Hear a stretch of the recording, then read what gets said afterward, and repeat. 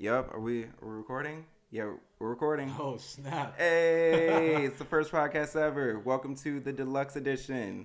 I've been trying to do a podcast for I'll say about a year. So we're finally here. We're finally popping. We are about to make this shit happen. Episode number one. Episode number one. Episode number one. Uno. Yeah. Ha. Uno. Yeah.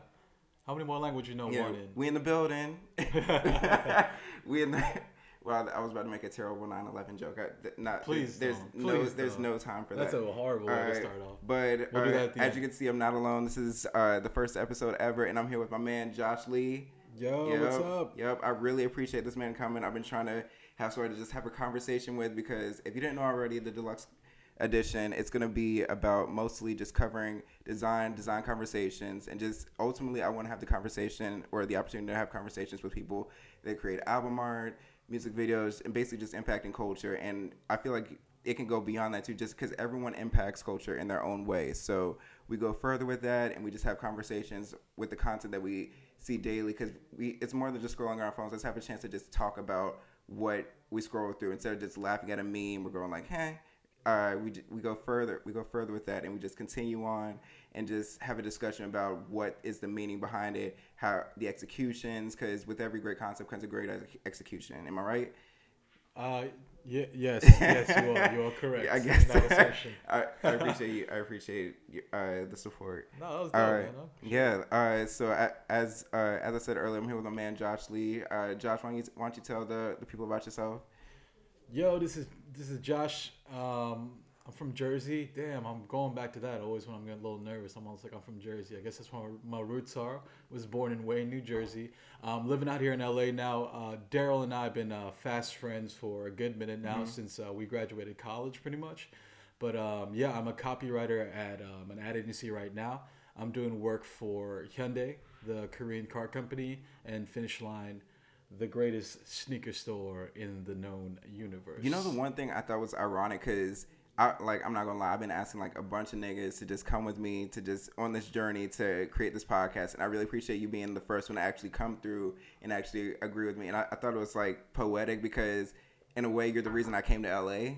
Oh, snap. I was chasing you. I was like, don't get on that plane. I was You were in Terminal 5 with me? Don't Yeah. get on that plane. I was going all yeah. through security. I almost got tackled by security. And I was like, please don't go. Like, we had something special. But I left your ass in JFK. Exactly. Yeah, Like, that's how it worked I out. was just caught in the rain, all that. Just walking. That's pretty wild, Just man. walking home in the rain. It was just terrible. What do you think the most iconic airport leaving scene is in film history? Honestly, or TV history? I don't know too many. I just know the one from. We're gonna say the same not, thing right now? No, not another teen movie. Oh no! I was like, That's the only one I know, because they do so many parodies of him going through security I see. to make it happen. You know, I was thinking about Friends with Jennifer Aniston. I've only that was seen like last a episode. few episodes of Friends. What? I'm black. I'm not required to watch Is that Friends. right? I'm not required to watch Friends. Yeah. So Korean people are yeah. kind of all over the map Yeah, with that. Like we were required to watch nothing and everything at the Yeah. same time. So yes, I watched a lot of Friends. It's an iconic Yeah. Friends scene. I think. Friends was not black people homework. All right, this is interesting. Because I want to see where Asian people homework and black people homework. We kind of What is Asian people homework? That's like the one thing I kind of want to know. Asian people homework is most generally just homework. It's actually just we just study shit. Those are our maths and our Englishes and our social studies, I guess. But I don't know, man. In terms of like entertainment culture,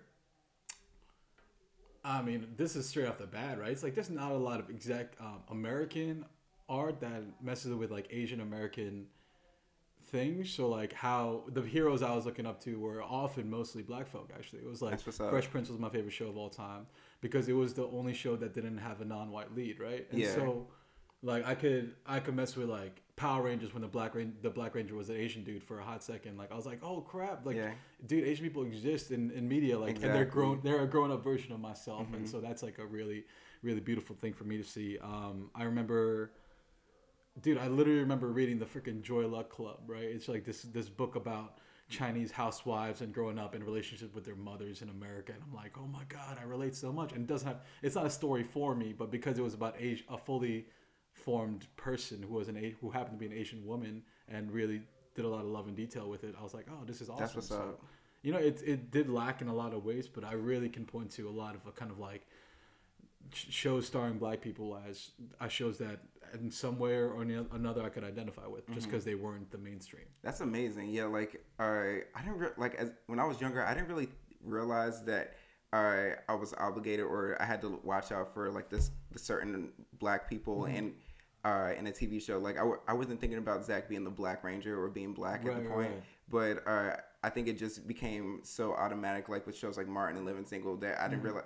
I never thought about the idea that that I was being represented by someone I could relate to, like with my own race and my own culture. I thought it was just something that happened, and it's even great now because I feel like we're getting like a new renaissance of that now with Moonlight and Get Out and just like everything else. We're getting like a whole new generation of that culture and that impact, which is amazing. Yeah, absolutely, man. I think this is kind of we're entering into, at least since we've been alive, like the best age of diverse filmmaking and TV making and music that we've been here for. So I'm really excited about that. Like even seeing like someone like a Ryan Coogler get to direct Black Panther. I'm like super stoked about that. Loved Creed, loved Fruitvale, you know, and just a meaningful actor who now like he has all the scholarship of like he went to USC Film School and all that, so he has all these like plaudits, you know, the same way that I guess Spike had like went to Tisch and went to NYU and stuff, so he had kind of that higher learning in that as well. But yeah, I'm really excited with kind of the future of filmmaking, seeing like they're trying to tell better stories at least. Then we have like Ghost in the Shell with Scarlett Johansson. Yeah, I mean, Like, anime is like it's a different world, right? It is, but, and white people just love to just conquer that shit. Like, holy shit, Asian people homework is anime, as anime in a lot of ways. I mean, I wasn't gonna say that. Like, I was just gonna let you say it because I didn't want to be fucked with saying anime black.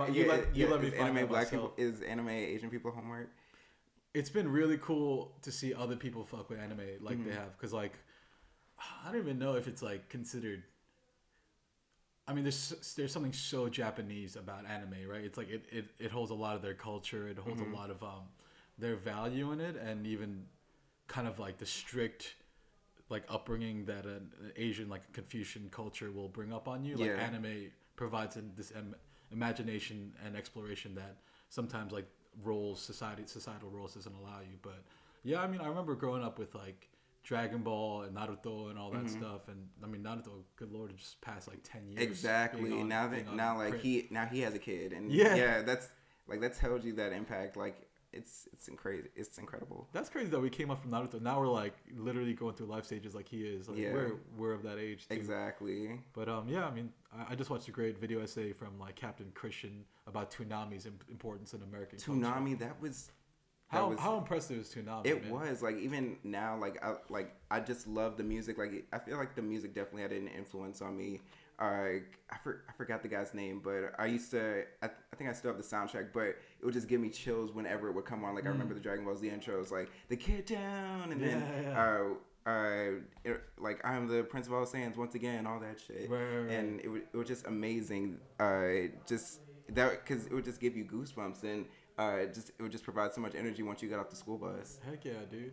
That's Toonami. It was quality product that didn't have to talk down to kids. Like, and kids really, I think it shaped a lot of kids in artistically and how our eyes develop and stuff like that. So yeah, much love for those folks at Cartoon people still bring up Toonami. Like you'll hear like the hardest rapper talk about, oh, Toonami was the shit, or everyone just loves Dragon Ball Z. Wait, speaking of that, I gotta mention one thing. I kind of hate that everyone does those Supreme illustrations of anime characters. Do you see those? No, what are you talking about? Like, you know when they'll have like anime characters and they're wearing like Bape or they're wearing Supreme. I see you. Yeah, that shit is dumb. I mean, you leave that. It's such a weird niche, like 1,000th of a percent of people. But I'm just like, it was cute like once, but then you like, come on, man. Yeah. I mean, that's just. I just see looking at that, I'm like, oh, people mess with it. Like the same way like people use Calvin peeing as like a decal on their cars and stuff. Like that's everywhere. It's like obnoxious. Wait, Calvin peeing? Yeah, you know Calvin Hobbes, right? Of course, the cartoon. Oh, right. Like that's just like there's one scene or one board in the comic where Calvin's actually like peeing on snow or something like that, and like with like a grin on his face. And you ever seen this? I have like I've seen it for like football teams, like a piss on the Cowboys or something. That's like literally doesn't die for some reason. I don't know. It's strange. Yeah, there's some things that they are just iconic like that. Like it's funny how it's just stuck around like that. But with memes, like memes are just so immediate, and they're here and gone. Like have you even seen like the meme calendars where, like what they'll do is, I don't know who makes them, but WorldStar always finds a way to post them. But they have a calendar, and every month they post like the most popular memes. Like January it was Salt Bay. In February it was the Hurt Bay meme. It was like the white guy blinking. It was just the other ones too. That's great, man. That's great. Yeah. I wonder if like organizing memes kind of kill the effectiveness or the internetiness of it. Do you feel like, because I feel like they're so unorganized and disorganized, and like they're just so out there. Like if you put them on like, I mean, I like looking back, being able to flip through that, especially as a marketer. As marketers, like that like helps. That's like a fucking index. Yeah. The interesting is like there's almost no ownership. Like there's no ownership with all of it. So you kind of.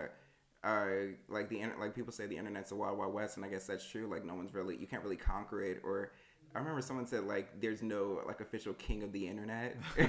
Like there's no executive, legislative or judicial branch of the internet, which would be kind of awesome. That's pretty interesting too. Yeah. Should we make that award? We should. We should do the what's the checks and balances of the internet power. They should do that, or like I could totally see like someone doing like a revamp of The Wizard of Oz or The Wiz, based on the internet. But wait, like is that Tron? Seeing what role it takes up. Yeah, like cause well, I'm about to get like some Jordan Peele like thoughts here. Like the idea that. You know how The Wiz was fake? The Wizard of Oz was fake? Yeah. Like, that could be how people have fake profiles on the internet or something like that. That's pretty real. Yeah. That's pretty real. Yeah, it hits home. Damn, you just went off into your own space right there. I like this. We're just bouncing ideas. Like, this is the deluxe edition. We don't know what the fuck is going to happen. You guys should have seen Daryl's eyes right now. Daryl's eyes look into a different galaxy apart from our own right there. Yeah. Like... that's Jason though. But if I told you this already, but I want to ask you a few questions just on your creative process and just things that inspire you in a way. So I just want to hear your back and forth and just hear your response. Dope. All right, so let's do this. What you already talked about, like some of your like influences, like with the Fresh Prince and stuff. And one thing I want to continue on with the deluxe edition is just like we were talking about earlier, like album art and basically music videos. What would you say is an album, like a piece of album art, or even a music video that's really inspired you, or just one that's really a great reference to you when it comes to what you do creatively? Ooh, that's a good question. I always kind of default to Illmatic. Mm-hmm. That's Nas being my favorite rapper, and Illmatic, in my thoughts, being possibly the perfect album. Mm-hmm. I think just seeing his baby pictures superimposed onto the Queensbridge housing projects is just a dope visual, and that weird gothic text that he plays with it for a hot second. Who would have thought that would have been so iconic? Yeah, absolutely. And I think it kind of springboards like all these, like even like Ready to Die, right? Mm-hmm. With seeing Biggie as a baby with Ready to Die superimposed, it's just like, damn, like if that's not like a gangster black experience text right there, like it just like it feels like it's I mean, this is more about the big cover, I guess, but it's like this weird hope mixed with realism and dread about a life living in poverty. But I mean, the way the thought I got from was, I don't know, I could be wrong, but just the idea that when you're born, you already see the reality of your surroundings. Maybe that too. That's like poetic now that I think about it. The fact that like on Ready to Die, he's just a baby. Yeah, like, he's smiling too. Exactly. Yeah. Like it's like you're already born and you're already ready to die. Right. Yeah. It's interesting because Nas is given his baby. You should fact check that though. Maybe that's not Biggie. I don't know. On the cover, I feel like it should be big. If it's not big, then I don't know. Damn, it lies. Yeah. But Nas is just mean mugging the camera in that pic. But just like it, that says to me, that's that weird kind of sepia tone says 90s New York to me. It's grimy and yet weird. It's like grimy, definitely authentic, and then with the kid being in there, it just screams innocence in a town where it's weird. I feel like people don't understand just kind of like the architecture of project buildings. Like there are these towers and towers, and Queensridge being the largest one in America. It's just like it's like this castle, this fortress, this land, right? And so Nas being a kid, whether it's escaping or being trapped in it, I think you kind of hear in the album's lyrics. But yeah, man, I think Illmatic definitely. Yeah, it almost makes it feel like a Wonderland almost, where just this boy growing up and just right. Summers in New York, all that, yeah. Mm-hmm. Yeah. Okay. So let's see what else. What would you say is like a great experience or design in the way that you want to see, or something you're excited about creatively? What am I excited about creatively? I've really been into soccer recently. Mm-hmm. So soccer and or football, I guess, in Europe and everywhere else. But just man, I really dig kind of community and euphoria and like what there's very few things. I mean, you're a big concert goer, so you see that when you go to concerts. Like my concert is going to a sports game, or even going to like a freaking bar and watching a game. Yeah. With fans who are screaming their heads off. Like, but there's something about I really want to help brands like. I don't know if it's because like Nike is doing it with like Nike FC or FC Bristol. But I'm seeing a lot of these great brands, like even ones out of LA, like FC Dorsum, that are just kind of taking soccer team culture and making it lifestyle and making it accessible or wearable. I think in that way, the same way, like I think we as kind of like a fashion consumer culture, at least in terms of menswear, is moving past jerseys per se and going into.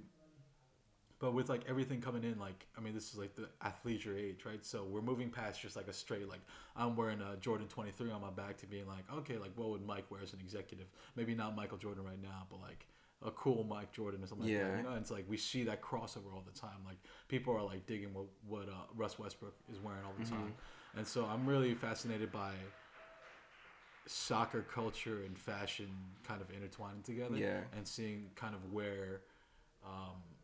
Clothes meets function and clothes meets that crazy passionate culture. Exactly. Yeah. That's where I'm kind of messing with right now. Yeah, because I would have never imagined that people would have focused on like the cultural influence or the fashion influence that people had. Because even in the 90s, people just came in with the suit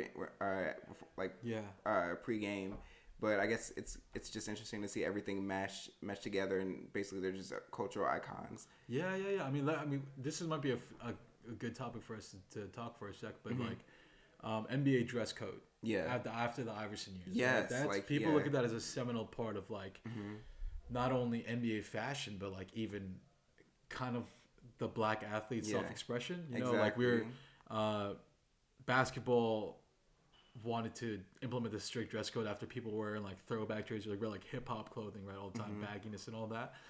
And all these fools started getting stylists, and like that's why you see the LeBrons of the day, like who's 6'8" and who wore like really ill-fitting clothing, but like now wears super tailored, like really high-end stuff. Russ is the same way. Russ has a collection with Barney's, you know, like really, I didn't know that. Russ has a collection with the Barney's for hot tech, but yeah, it's just like it's seeing like how. I think they were trying to take away that thug or that gangster image away from NBA players, and now the NBA player has like the pregame, postgame, what they wear has kind of helped shaped what fashion culture or menswear is today. Yeah. In terms of how people can wear sweatpants with even like maybe blazers a little going, but sweatpants with a sweater like and just like kind of more fitted, but at the same time, it's hot, you know, and it's cool, and it's actually acceptable to dress like that. So it's a weird. I mean, this is like a freaking thesis, but I think it's that moment can't be said enough when David Stern's like, you guys need to dress in a suit and tie, and they're like, okay. That doesn't mean that we can't. That doesn't mean that we can't wear the colors we want and stuff like that. So it's interesting. Yeah. Yeah, you gotta love it. Like, how do you feel about silver? Like, as a new head honcho, or how do you feel about it? Yeah. You know what? I think people look at the NBA as the most progressive of leagues in terms of social causes, especially in terms of like baseball is America's pastime. It's kind of old world in that way, and football especially kind of rides the other end of the spectrum in terms of like Goodell hasn't done a great job, especially of addressing a domestic abuse. Yeah. Doesn't want to confront the fact of football being really dangerous for human lives. But basketball, there's something in there where I'm not sure what it is about it. Maybe it is that. I mean, I always contend because they're not wearing helmets and you see their faces all the time. Basketball is really marketable, and basketball is kind of one of the most globally friendly sports.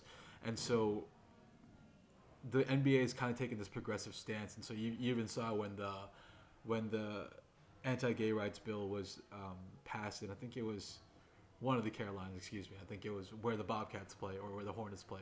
And then the NBA said, hey, if that bill is still instituted by the time our All-Star game begins, we're moving the All-Star game, and that's how it ended up in New Orleans. Yeah, I remember that.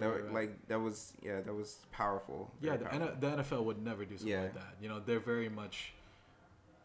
It is the chips are what they are, you know, and we're just gonna let this ride out. So yeah, they were like the NBA was even supportive when there was the first openly gay black Jason Collins player. That's like, I think the NFL has been still kind of wavering on how to address gay athletes, but the NBA for the most part has embraced them, except for what Amar Stoudemire. Yeah, exactly. Yeah, I was hearing that today. Yeah. I didn't even know about that. He's playing in Israel. I mean, this dude's real weird. Like, as a Knicks fan, like, I liked Stat. I mean, he was injured all the time, but I liked him. He had this weird summer where he thought he was like, he had like Hebrew or Jewish heritage, and he went to the Holy Land. He went to Israel, and like he did like this kind of like pilgrimage trip that a lot of our Jewish friends do. And it turns out like he's not Jewish at all, but he's like, I really respected the spiritual process. And I think he's using, I don't know if it's like a marketing scheme or if he really found some real oneness with the Jewish people, but he found something there. And then people were asking him about this, and like, he's a pro. He's been coached on what to say before. Like, you can't be talking like that to the press. And it was just dumb, man. So Stoudemire, get your shit together. Stop taking wine baths, you sick. Wine baths? Yeah. He takes red wine baths? I don't even know. That's a waste of wine. Yeah, it's a waste of wine. And like, I don't know. I mean, you could be doing it with the shorty, but even then, that's kind of where you'd be like slurping it. Or, yeah, that was actually the worst word to use, slurping it. That's gross. Slurp board. Yeah, I'm not, oh, slurp board. Nice. Yeah, slurp board. Yeah, but that's how I feel. Stoudemire, you're a freaking wingding right now. What is the most unconventional place you've gotten inspiration from? Unconventional place.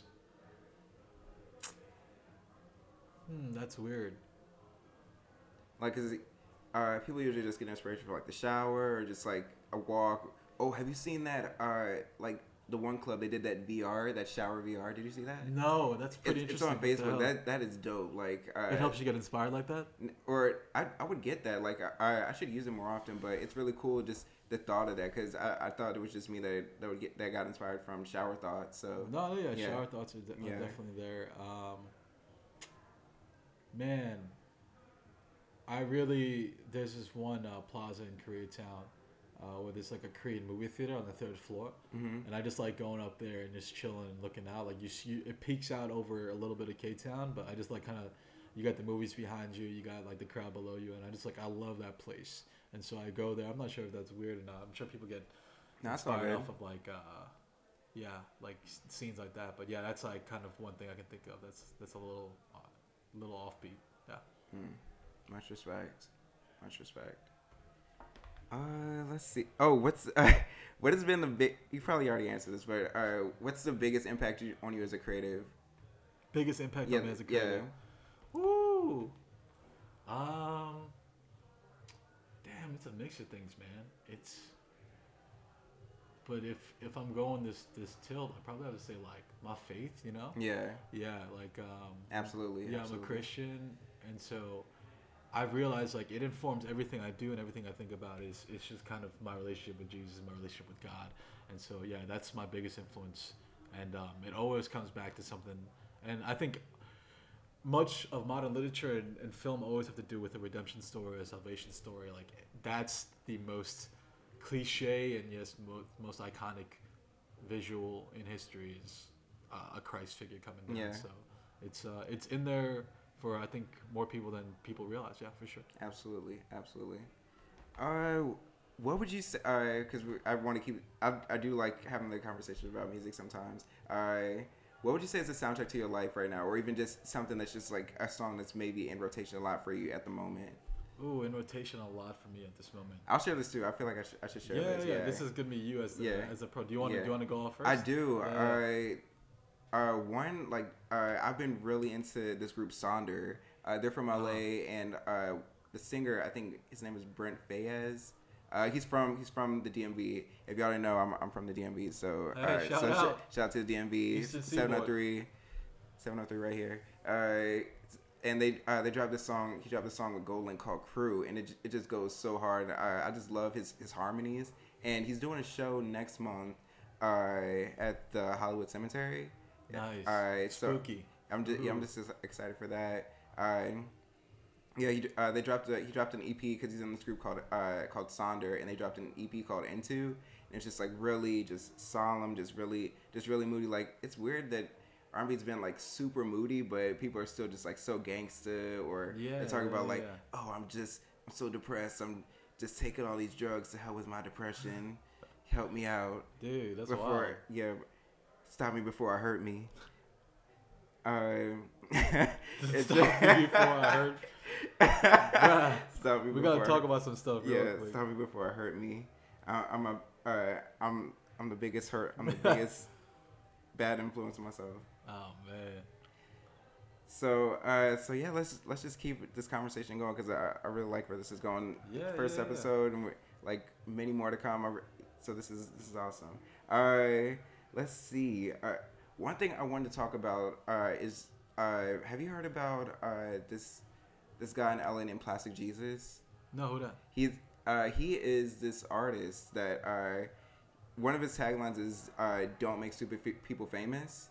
Cool. And he'll spray paint that a lot on different parts of LA. And if you didn't know, he had a Kanye statue that did he do the on Beverly Hills that joint, and it was just everywhere because he was promoting a show that he did last weekend.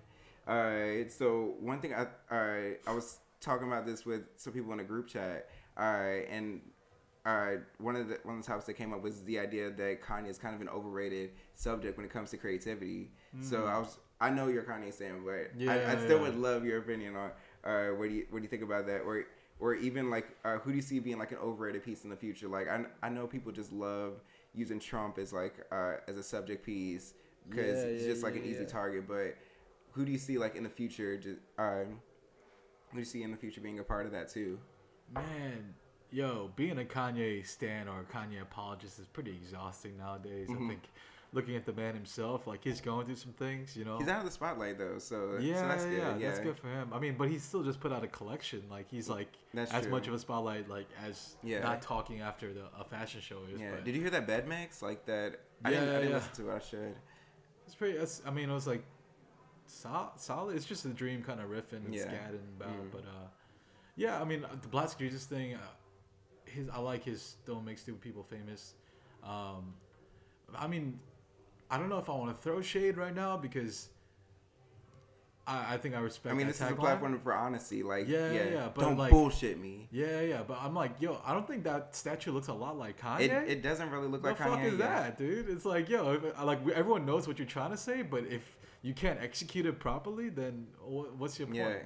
I mean, I kind of saw it a bit, but it was really interesting. There were even like gold chains. Like he had real gold chains on him. He had like real Yeezys on the statue. So, but I feel like that's something that could have been done during the college dropout era. Like I feel like the idea of Kanye like associating him with Jesus is becoming like a bit overrated. Like I see what you mean. If there could be a like one thing I want to do with this podcast is I don't really want to critique people without having like constructive criticism. There's something I tweeted. Or praise.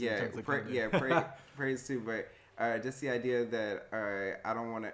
I think I tweeted something. It was the idea of like you you don't want to critique without contributing. Sure. So I think that's something that'd be really great to do. Or Well, let me lay out some facts right now. all right, Daryl, okay? drop those facts. Yeah, in the freaking cross section, the crosshairs of music, fashion, lifestyle, all that, Kanye West is still the number one influence on all that together. Like, there's no one, especially in terms of streetwear, who affects sales like he does. He's literally, like, when he says the Yeezys jumped over the Jumpman, like, it's pure swagger jack and bravado and all that. But there's reputable evidence and market evidence to just suggest that. And if you see trends that happen in terms of fashion or even music, like, Kanye is kind of patient zero in a lot of these senses. Yeah. And not saying that he's the most educated or he's the most he's a college dropout. Not saying that he's like the most like high art dude out there, because I think there's a part of Kanye that wants to be respected in terms of like the high fine art circles, and he never gets that. I don't think he does. Like, I think the high art kind of he does eventually though. That's the one thing I can argue. Like, I remember like he was just yelling to the heavens that he wanted everything right, like with fashion, everything during the Yeezus era, and then that actually came to fruition like the next album out. Yeah, and when he said like who's gonna be the Medici family for me, I mean, like, these Germans from Adidas, like they came over and like gave him 3 stripes and was like, hey, do what you got to do. Yep. Like, it's like the loosest like Adidas branding I've seen in my life. But like, in terms of I would not even know it was Adidas. Yeah. Like, you gotta look at the tag, the hang tag, to see anything's up. But Kanye, I think for a lot of kids, like, and a lot of people like our age, like, he's our introduction to a lot of fine art. Anyone like that works on his show that helps him like get to this process. Like, I was just watching that Netflix documentary Abstract. I still need to watch that. Yeah, like, it's pretty dope. Yeah. One thing I gotta say, those billboards are trash. I haven't seen the billboards. So. I see the billboards around. It's just like abstract and a rainbow color. I'm like, come on. Yeah. I mean, I guess that they're trying to be obscure, but come on. Like, your marketer's coming out a little bit. So. I mean, this is the platform I want to do to just critique shit. Heck like, like, they get enough effusive praise. I think they can take a couple jabs. Exactly. Like, not like your creative director knew what he was doing when he made that, or when he agreed on that. But yeah, there's always a way to make that billboard better, in my opinion. For sure. But yeah, I think Ye really is introduction to different kinds of music, different kinds of fashion, different kinds of lifestyle. Like, the same way Pharrell introduced a lot of America to Japan and Japanese fabric and Japanese kind of style and stuff like that. Like, Kanye, respect to Pharrell at all. I think he hits on kind of he paints with a broader brush in terms of what he can inform people. I can agree with that. I think it just has more to do with like how charismatic he is. Yeah, absolutely. Like, I feel like a lot in some ways Kanye and Pharrell, they're the same person in a way. It's just that charisma of Pharrell that kind of pushes him, that just lifts him up a bit. Yeah. Pharrell, I really wonder how Pharrell will be remembered, man. Yeah. I think especially because would you even consider this his latter part of his career, or do you feel like it's just kind of? I feel like he's because he don't got that J. You don't got that J money, but he's hit on a lot of investments. I feel like he's got some money tucked. Like, I feel like he's got his hands in like everything. Yeah. But and you just don't know it. I wonder what he's gonna be like. What Pharrell's second half is gonna be. Yeah, but in terms of like where he is in his life, I definitely say he's somewhere in the middle point. Like, he's not falling out anytime soon. Like, I probably would have said that before his last album came out, when Happy was really popping. I would have said maybe he was falling out, but I feel like he's almost had like a resurgence with his involvement in Hidden Figures, involved in even what he's doing with Adidas Originals. Just he's got his hand in a lot of different pots, and I think that's really great. For sure, man. I think he's kind of, it's weird because he doesn't even feel like an elder statesman, like, because he looks so young. He doesn't, yeah. But I mean, those guys are constantly at the forefront of culture, and they're constantly pushing us. When Kanye says we're a Tumblr generation, like, no matter how bad Tumblr is doing currently or whatever, it's really... Yeah, Tumblr had an opportunity. Yeah. The funny thing is that Daryl and I worked together for the first time at an agency, like, got paid to work together because we were hired to do a Tumblr revamp. Yeah. Do you remember that? Yeah. They brought up all this Tumblr, like, exactly. We were doing a review. Like, we gotta be on Tumblr. Yeah. And then they stopped Tumblr, like, I don't know what happened to it. Yeah, because that was like their big promotion. Yeah. And then, so this was the Hyundai and Tumblr together, but yeah, like, it just, like, stopped getting plugged, like, the kids stopped going away from it, but the same way, but that's beside the point, but into when I say Tumblr generation, I mean it. I think the design eye or just the cultural eye for the average kid in America or the world, even with the kid with internet, has broadened so much because of just like being able to reblock stuff and being able to link different things, and it really kind of I think it kind of enriches and enlarges what people know nowadays, which is what Kanye was saying when he said this is the Tumblr generation. In a way, could you argue that Pinterest is more popular than Tumblr? Yeah, I think honestly Pinterest has some staying power as Tumblr. I'm kind of worried about Tumblr. I feel like everyone like they all just have like this underbelly following, like Reddit. Like Reddit's not like at the top popping, but there's still like so many supporters for it. There's still always that a random ask me anything from a celeb. Like even Donald Trump had a ask me anything when he was running. Donald Trump had an AMA. You don't remember? No, he did. And is that a shit show? I think it was so secure. Like they made sure like you couldn't ask him any questions, but that was the bullshit about it. Like you couldn't ask him any real questions because they weren't gonna get answered. Oh my god, yeah, that's crazy. I think Pinterest hits on like the classic older women demo that likes to pin stuff. Yeah, and that demo's not going away anywhere. The youth demo is always kind of it's hard to grasp what they're gonna touch next. Yeah, because it's always ever changing. Like they're probably just touching themselves. Yeah, I think. But what you said about Pinterest was really good. Just the idea of like there's a niche. Like I feel like with a niche there's staying power. Yeah, for sure. I think that's a pretty strong point. Like it may not be the most impactful thing, but it requires it staying and spending power together. I think exactly. it's pretty important. Maybe like the housewife demo is a little archaic. Maybe they're undervalued. Yeah, but the same. Yeah. I mean, I think housewives have internet too. Yeah, for sure. I wonder with like if that's just like a purely gender role play, but that's another story. Yeah.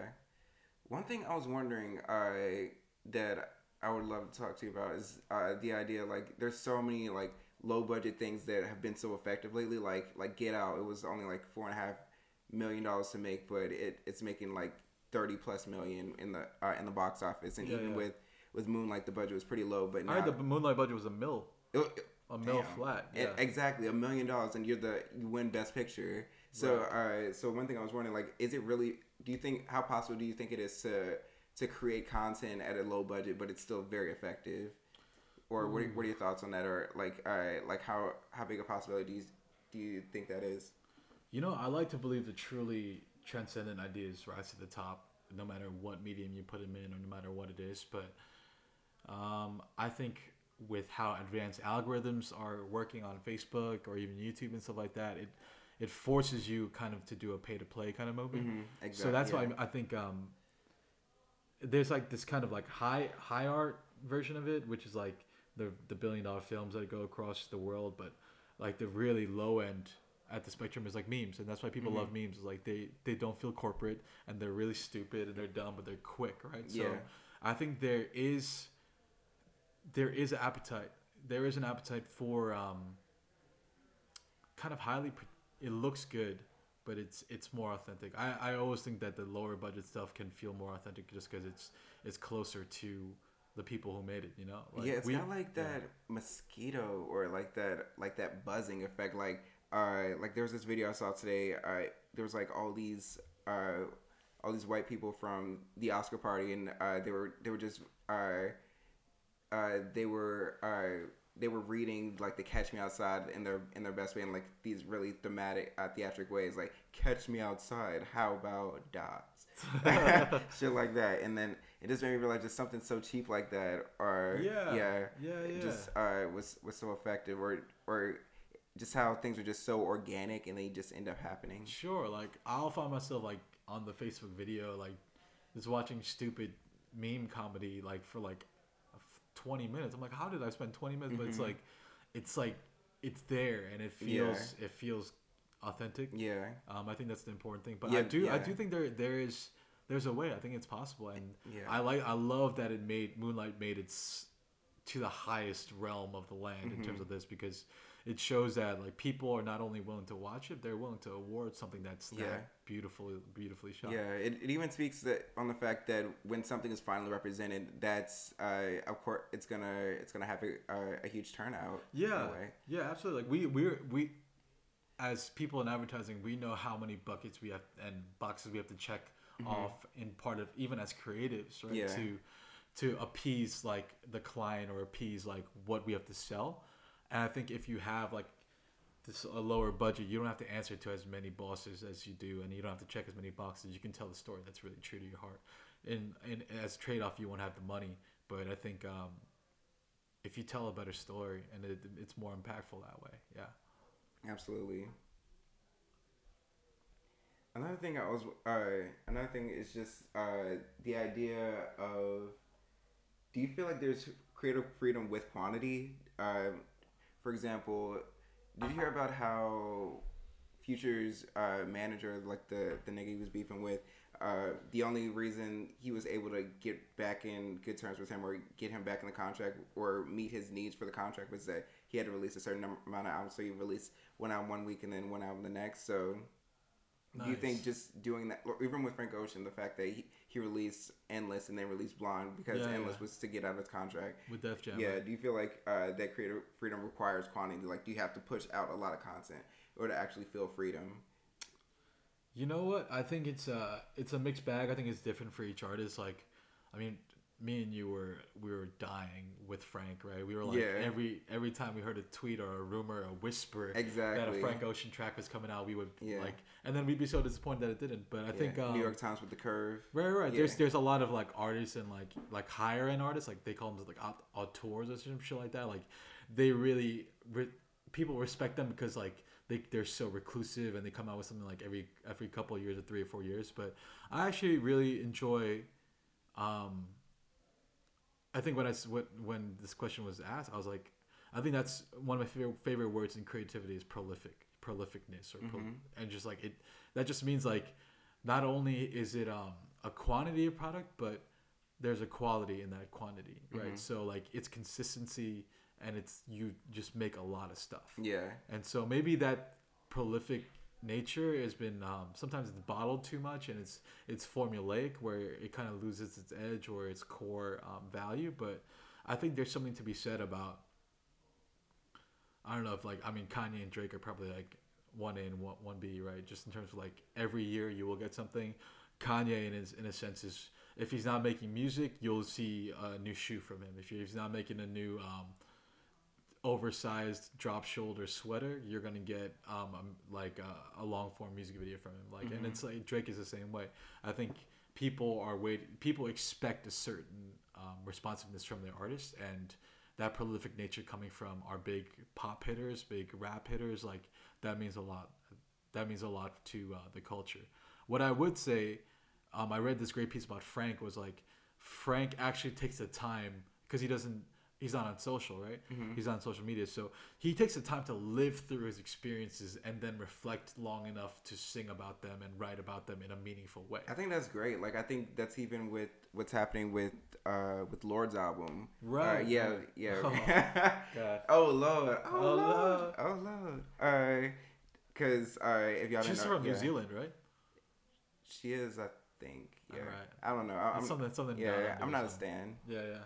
Okay. Go on your point. Go on your point. But just the fact that people live through these experiences, because you can't really put out so much content without having enough relevancy for it to actually have some stretch to it.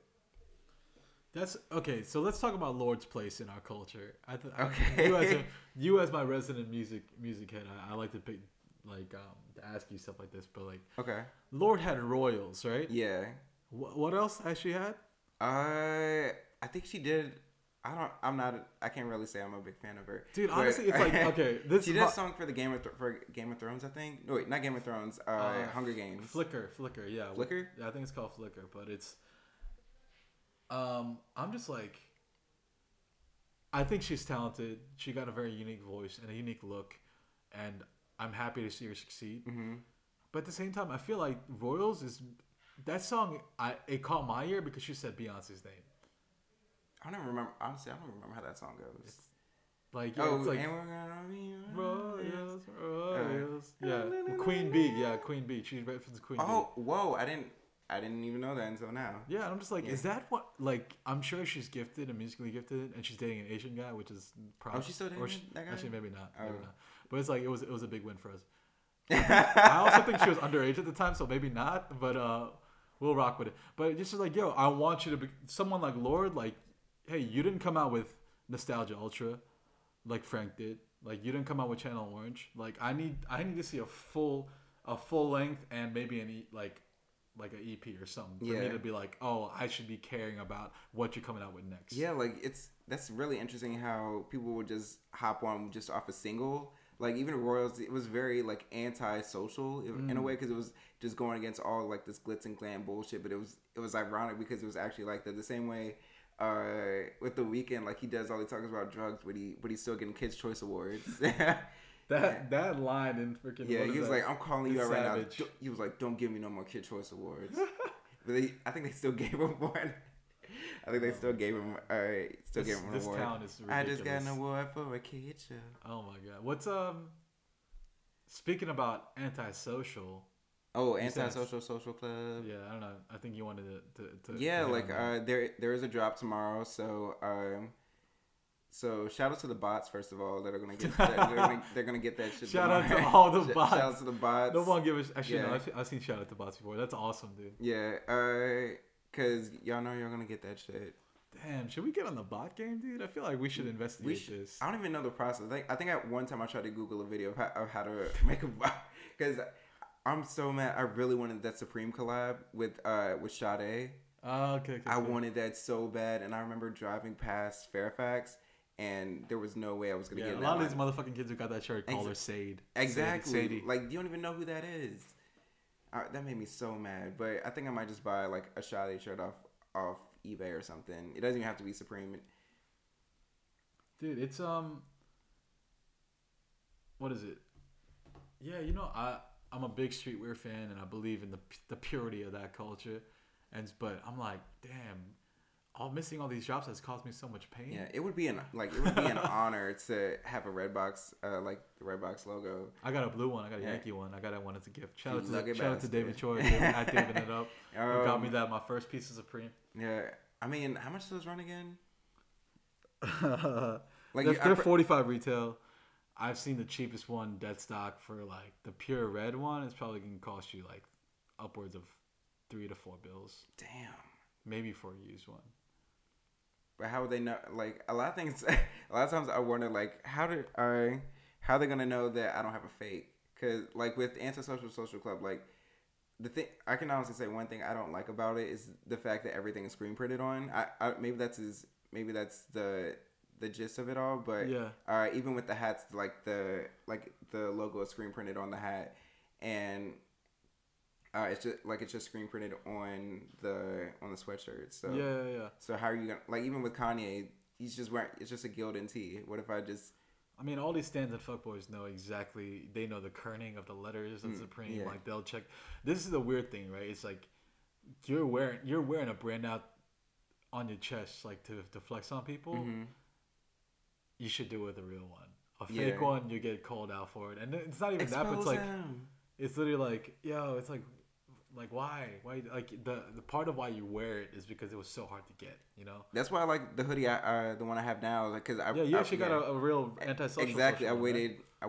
I've never camped overnight. That was the first time I ever camped overnight for something. It was just worth it. Yo, okay, this is my one thing with antisocial. Neek, this is for you, my Korean homeboy.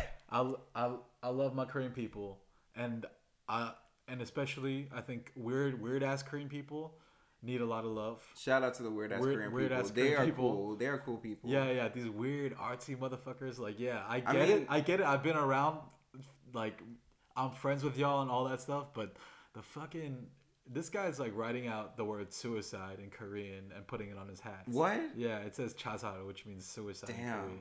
And it's just like that's like I get the anti. I think the weirdness, like weird, like off culture, like the same punk rock kids were like always kind of cool and like wore spikes in their leather jackets and stuff like that. DIY, like I like that stuff, and I think that's really I fuck with it. But I cannot fuck with you writing suicide on your hat and selling that shit. Like it's weird. It's like weird kind of like suicide pact Asian shit. You're mishmashing together, and I don't know, man. Like anything else, y'all could talk about your drug habits and going 90 in your freaking Benz, but yeah, just chill out with that. He's got the car game on lock. Like he's got so many cars now. Daryl, did you not hear anything I said about this horrible man claiming suicide and doing it for profit? I mean, the only suicide he cares about is the suicide doors. That's the only suicide he cares about. I hope so. I hope that's true. I hope we don't find like no one's got to die for some ASSC. Yeah, dude, I don't know, man. This shit is strong. Yeah, the brand is strong. The brand is strong. Shout out to the Bodega Boys. Hey, you're our heroes. Yeah, come through. Yeah, come through. Have some art with us. Like share. Like we'll make some art together. Dude, my coworker called me soju poppy yesterday, like freaking champagne poppy.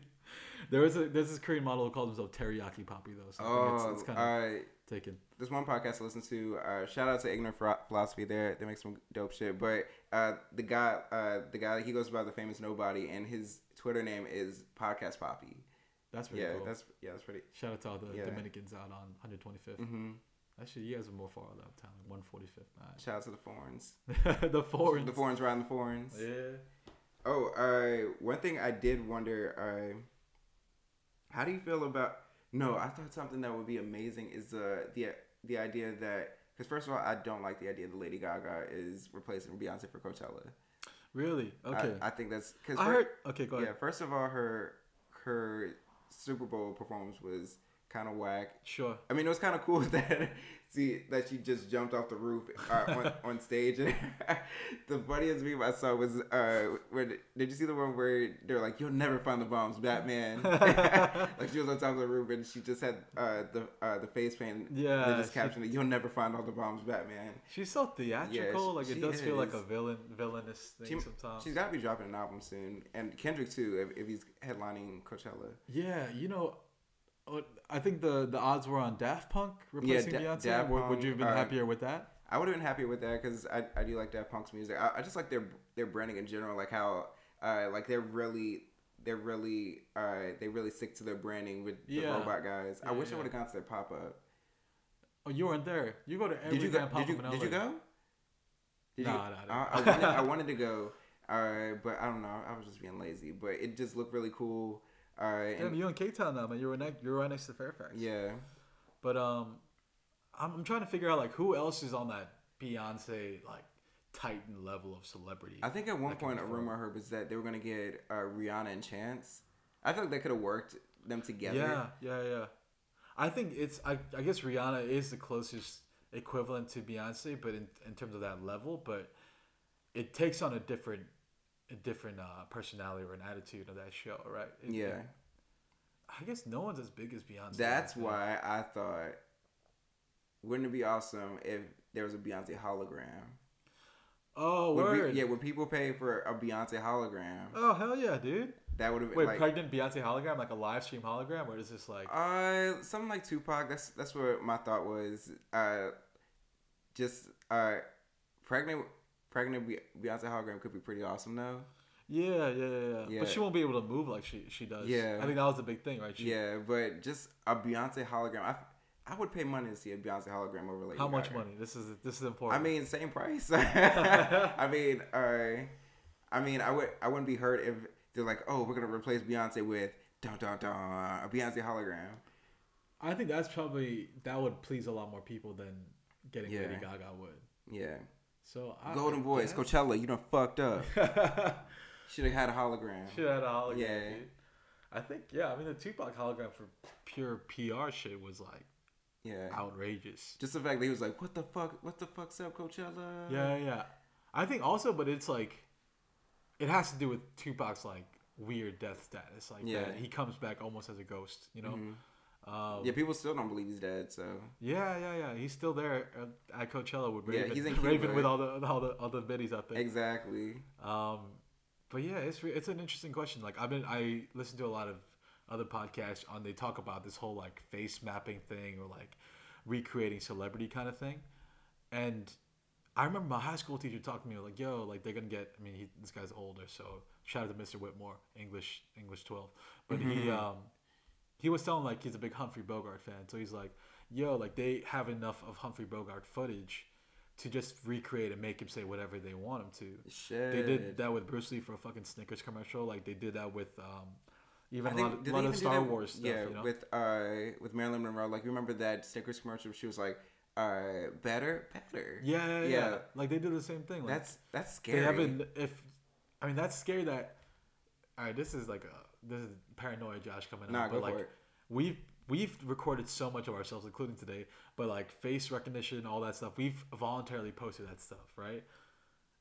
And there's so much content of us now that is public that before, like, we would only have in family photos, like, yeah. And with technology going as they are, like as it is, I feel like the internet can make us say anything that we've never said, but they want us to. You know, say if someone wanted to hurt us that bad or something. That's like a that, good point. That technology's like it's gonna happen. Where Yeah. It's like we know enough about you, we can recreate what you said and what you sound like, and to make you say exactly what we want you to say. That's like crazy, Josh, coming out right now. But at the same time, nah, that's like some enemy of the state type shit. That's real. Yeah. It's like it makes me even wonder because. Why does it have to stop at celebrities? Yeah. You know? It's going to be even harder for when people run for president. It's going to be crazy too. Exactly. Like, you already got dirt on you. Like, we already know you threw up all over yourself at your 21st birthday. We got the footage. We got the receipts, all that shit. Yeah. Yeah, you ain't going to be a congressman now, lady. Exactly. in terms of civil election politics, like, you're not allowed to have any of that blow up. Like, that was the end of your run, right? If they saw that happen, like, all bets are off with this reality TV president we got exactly. now. But people are gonna know how many times you smoke weed, how many like what's acceptable. Like is our civility, is our societal standards gonna change because like everyone's gonna have maybe picture. Things will be more excusable. We're all gonna have pictures next to a keg. We're all gonna have pictures next to, like, shotgunning a 40. You know, like what is a presidential look gonna be in the future? So that's kind of interesting. Maybe things will just be more excusable, which kind of sucks. Like we just have to give into the madness. I hope not, though. Interesting. Don't give into the madness. Don't let it close up on you. Yeah. Don't do it. Don't. Also, did you see the video with Rihanna getting that honor award at Harvard? No, I did not. No. Oh wait, yeah. I plead the fifth. I plead the fifth. There's so many amendments I can choose. I can only choose one. No, let's talk about how Dave Chappelle, like you hear about the two specials that are coming back on the 21st? Yeah. I did. Yeah, like I'm excited for that. Like I keep thinking about the hashtag Care Bear Scare or Care Bear Stare. Oh yeah, he's like time for the Care Bear Stare. Oh my god! But that made me just think about the exclusivity of everything, and just amazing. Like, could you even see that happening on any other platform? I think that's amazing. That just tells you how ahead of things Netflix is, and how do you remember when they said they wanted at least half their content to be original? Like, I feel like they're really going that route with deals like that. It's crazy, man. I'm wondering who funds this whole thing. Yeah. But there doesn't seem to be a bottom to it. And Chappelle getting 2 stand-up specials that I'm very excited for is I think it's got to be the future, man. It's like TV networks are running scared. The only thing keeping TV networks afloat is sports licenses. You know? People, like, that's what's been killing me about not having cable is, like, I want to just turn on the game and watch it. But Netflix is kind of revolutionizing the model with that, and I think the originals are actually constantly getting better. They're getting more diverse. Like, even with Anna DuVernay's 13th, that documentary comes out, like, that happens because Netflix gives her the money and the platform. Yeah, these deals are, like, just crazy. Yeah. So good things are coming out of it, man. And I mean, me and you, we both love Chappelle. Like, I think there was a great need for him. I'm glad that he got his life in check as best as we can know, you know, after the mental health scare of Chappelle's show. But man, he's smoking a lot of cigarettes, huh? His voice sounds real raspy. Yeah, like you'll just smoke him on stage. I've seen him twice already. Nice. Yeah, I've seen him twice live. Yeah.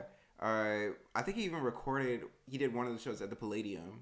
Oh, cool. Yeah, cool. That's what I'm hearing in the news and stuff. That So that's gonna be really interesting. That makes me kind of glad I didn't get tickets, so I can just just watch it fresh. You watch a higher production value. Exactly. I can just watch it fresh now. So that's really exciting. What you think about his SNL? It was definitely very moving. Was it funny though? I don't remember. The Trump ones were good, and I'm gonna play devil's advocate. I don't think that the one where he had all his characters in The Walking Dead, I don't think that one was that funny. Yeah, I thought it was actually a disappointment. Yeah, it was just for shock value. It was just great to see those characters again, but I don't think it was that funny. Yeah, no, yeah, it could have been better. I'm with you on that, man. I think Dave is he's such an important voice. I don't know. I'm wondering what the future of kind of like those icons of stand up are like without. Like maybe you just have to do the Kevin Hart route and be super family friendly at the same time, because I mean rewatching old stand up, often stand up doesn't hold up because our values or what we're like, even like PC like culture and what we're allowed to say, changes a lot of times for the better. Mm-hmm. And sometimes comics like often say like real like racist or especially sexist shit, that's. Mm-hmm. But I mean, there's some of that in Dave's stuff, but also Dave's stuff is so smart and was ahead of its time. I wonder how ahead of its time it is. Like, can we look at it in 10 years from now and be like, this is golden? Like, I was watching some Eddie Murphy shit and he said some very fucking fucked up shit about Asian people. Yeah. I'm like, damn, Eddie, like I rock with you, like you're an icon, but like I can't be laughing at that and like be on my soapbox over here and be like fighting for like that's Asian true because like I was listening to I think Raw and like he says faggot a lot a lot. And I think honestly like faggot is actually a word that has really taken on a super in a good way, like no one uses it anymore. Like that's actually I kind of wish they went that way with the N-word. Yeah, for sure. Like, I feel like faggot is way more taboo than nigger. I feel like it's like these days it's more taboo. Like I feel like it's been known not to say nigger, but people like it happens. Like I feel like in closed doors people still say that shit. But that's super interesting. Yeah, man. That's dude, I'm gonna defer to you on that. That's fucked up. It's just a thought. No, for sure. That's for sure. Yeah, stuff like that it makes you wonder. That's fucking sad that we still have to talk about that shit today. Like people didn't die for these rights, and then for us to just have the same shit, like they're just in heaven. Like, what did I thought we had a deal? Yeah, exactly. Yeah. What the fuck, Whitey? Yeah, it's interesting though. It's like I had a talk with my friend Alex about this, and I was like, "Yo, I'm kind of glad what happened in terms of like the divide, like what the election results." It kind of showed openly what people believed. Yeah, and they're prouder to claim what they believe. That was very eye-opening. Like right. As bad as it was, like it was very appreciative. I was appreciative too, like because honestly, like that and truth like that is really helpful in like just furthering things. So like we don't have to like second guess what people are thinking about. Like, oh, I know exactly where you stand, and then I can approach you from that angle and not have you. I know your motives right away. Mm-hmm. He was of the mindset that it's like, hey, I've never considered. I care about what people think deep down inside, but I think it's what they act upon that we should judge. Yeah. So like when it comes to something like a hateful thing, right? Like, it's an interesting point. It's like you could be thinking all those things, but if you never act on it, like how harmful are you? It's an interesting kind of thing, but a principle. But I thought it had some validity to it. So. Yeah, it was. How do we get on this point? Wait, what? How do we get on this point? No, I think we're talking about we're talking about we're talking about stand up and just like the exclusivity and stuff. Yeah. All right, but it was a truth, but it was a hurtful truth. I think that's one thing I like about podcasts is that you just drift off into you talk about one thing, but it drifts off, and then you just go back to one. Yeah. These are important to us. This is interesting. I think this is. I want to preface this by saying I did not watch Get Out, but. This is going to be an episode about Get Out. Yeah, I read the synopsis. The synopsis does not do it justice. Okay. I'm just not a horror. Don't read the Easter eggs. Do not read the Easter eggs of the movie.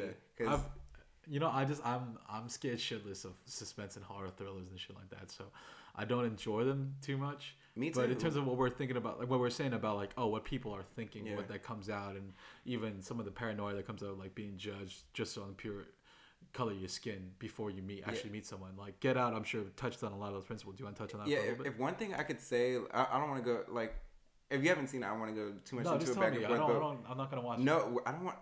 No, if Yo, anything, fuck Keanu, Jordan Peele, man. Yo, my shit list right now. Dude. Keanu was kind of whack. Like, yeah, Key and Peele, you could have done better. Yeah. Why did Method Man have to be the gangster? I don't get the whole cat thing. None of that. I don't get the cat thing. I mean, the cat thing is the fucking name of the movie. I don't get that car chase scene at the end. Like, what was that? That was horrible. That twist at the end though, with that what's her name, Tiffany Haddish. She was like an undercover cop. That was pretty cool. Yeah, I'm just like it didn't really mean much Yeah. to me. I don't know, man. I don't know. Yeah, I didn't really laugh too much.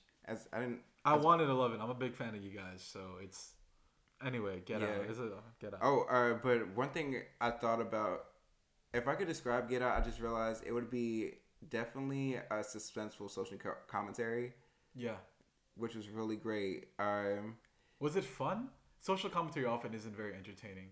I mean, no, it was fun. Like it kept you on your toes for real, because you were like, "Oh, what's gonna happen next?" Yeah. And like the gore was not the reason that it was scary. Just the realism of it, the fact that a lot of things could actually happen, and there were so many microaggressions. Like there's so many microaggressions in the movie. Can we just say a spoiler alert right here? Because I just wanted to spoil the movie for me. It's a spoiler alert. Skip about 5 minutes down the line if you don't want to get this movie spoiled. I don't want to spoil it for you. I want you to see. I will pay for you to see this movie. Man, I'm dead ass. I will pay for you to see this movie. I don't fuck with roller coasters and scary movies. Like I no one can pay me that much. I mean, oh, man, it's like it's borderline for me. What's the last scary movie you've seen? Or if I think I watched like Ghost Ship in theaters for Ghost Ship. No, I watched Texas Chainsaw Massacre, like the beginning. I hate that shit. I hate stuff. Did you see like Saw? that. Did you see the Saw movies? Yeah, I saw Saw. I thought Saw 2 was kind of smart. But even so, yeah, like the first two were really smart. I don't find any pleasure out of seeing people hurt. It's not gory. I can say one thing about Get Out. It's not gory. Like there's probably like it's like it's gonna fuck me up, huh? Mentally. That's one of these movies. I mean, if you were black, it'd fuck you up more. I got you. Because I can honestly say it scared me to date white women a little bit. Oh yeah. Shit. Just that fact. But there are even articles out saying how things how it accurately depicts white women. I think someone wrote on Cosmopolitan the fact that I love this. I love that this is real required reading, food for thought for interracial relationships. Like this is it bomb. Could be like I never thought of it. Okay, so spoiler alert. So basically the premise of the movie is that he's going to go see his girlfriend's parents, but it goes deeper in that because what you actually think like I'm going to ask you first, what is your premise from the trailer? Like what do you think is going to happen? And then I'll tell you what happens. Okay. This is my thing. So the guy from Black Mirror, mm-hmm. Is he British? He is. I didn't know he was British until I saw the footage. Okay. So is he British in the film? No, he has because they're in New York. They're in New York. Okay, so black guy protagonist dating this white chick. Mm-hmm. They probably meet in a big city like New York. I didn't know what city it was. Yeah, you don't even see them meet. Like he basically. I got you. Mm-hmm. They're in some kind of serious relationship where they want to meet. Where the chick asked for him to meet her parents. They go to this really sleepy little idyllic neighborhood, probably upstate New York somewhere. Yeah. Really awesome, quiet town. The parents, especially the dad, it kind of uses like kind of microaggression language, or like, you know, the kind of like, what's that, like he uses like my man, yeah. All that, you know, like we've heard that shit before. Yeah, even like, yeah. It's like trying to identify, like trying to. They try to relate to you. Yeah. It's like it comes out of a good nature, I think, but it's still fucked up in the same time. Yeah, it fucks up and it's exhausting for because that's people. not you. Like, just be real with me. Exactly. Yeah. So then, eventually, I think he meets all these like weird black people mm-hmm. in the community. Darius from Atlanta, mm-hmm. shout out. But Lakeith, you're the man. I fucks with you, Lakeith. Yeah. Lakeith, come on the podcast. Lakeith, come on the podcast. Yeah, but it's just. And it turns, he's like something's off with them, and I think what happens is all the white people in town kind of lobotomize all the black people they meet, that they bring into their life to either serve them or either just live alongside them, but like be like kind of like neutered in a way, and then they're trying to do that to him.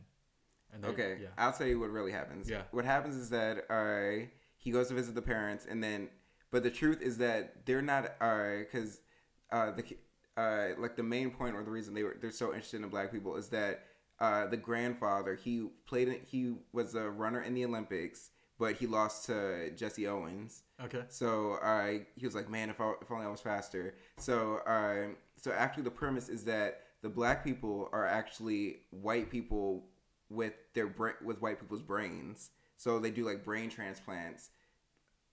What? They do brain transplants. So black people, the black people in the town. The black people in the town are actually white people. Are black people with white people's brains? Because if you see in the trailer, like the guy gets hypnotized. He gets hypnotized. That's how they do it. Like they put them in what's called the sunken space, where it's just a small part of their consciousness is around, but they so they're almost playing a passenger. They're almost playing like a passenger in their own bodies. Got you. Do they actually put their brains in them? Or like they put the white people's brains in them. Like you see the part where the guy's running. Yeah. Where he's running towards them. That's the grandfather testing out that black guy's body. Oh wow. Yeah.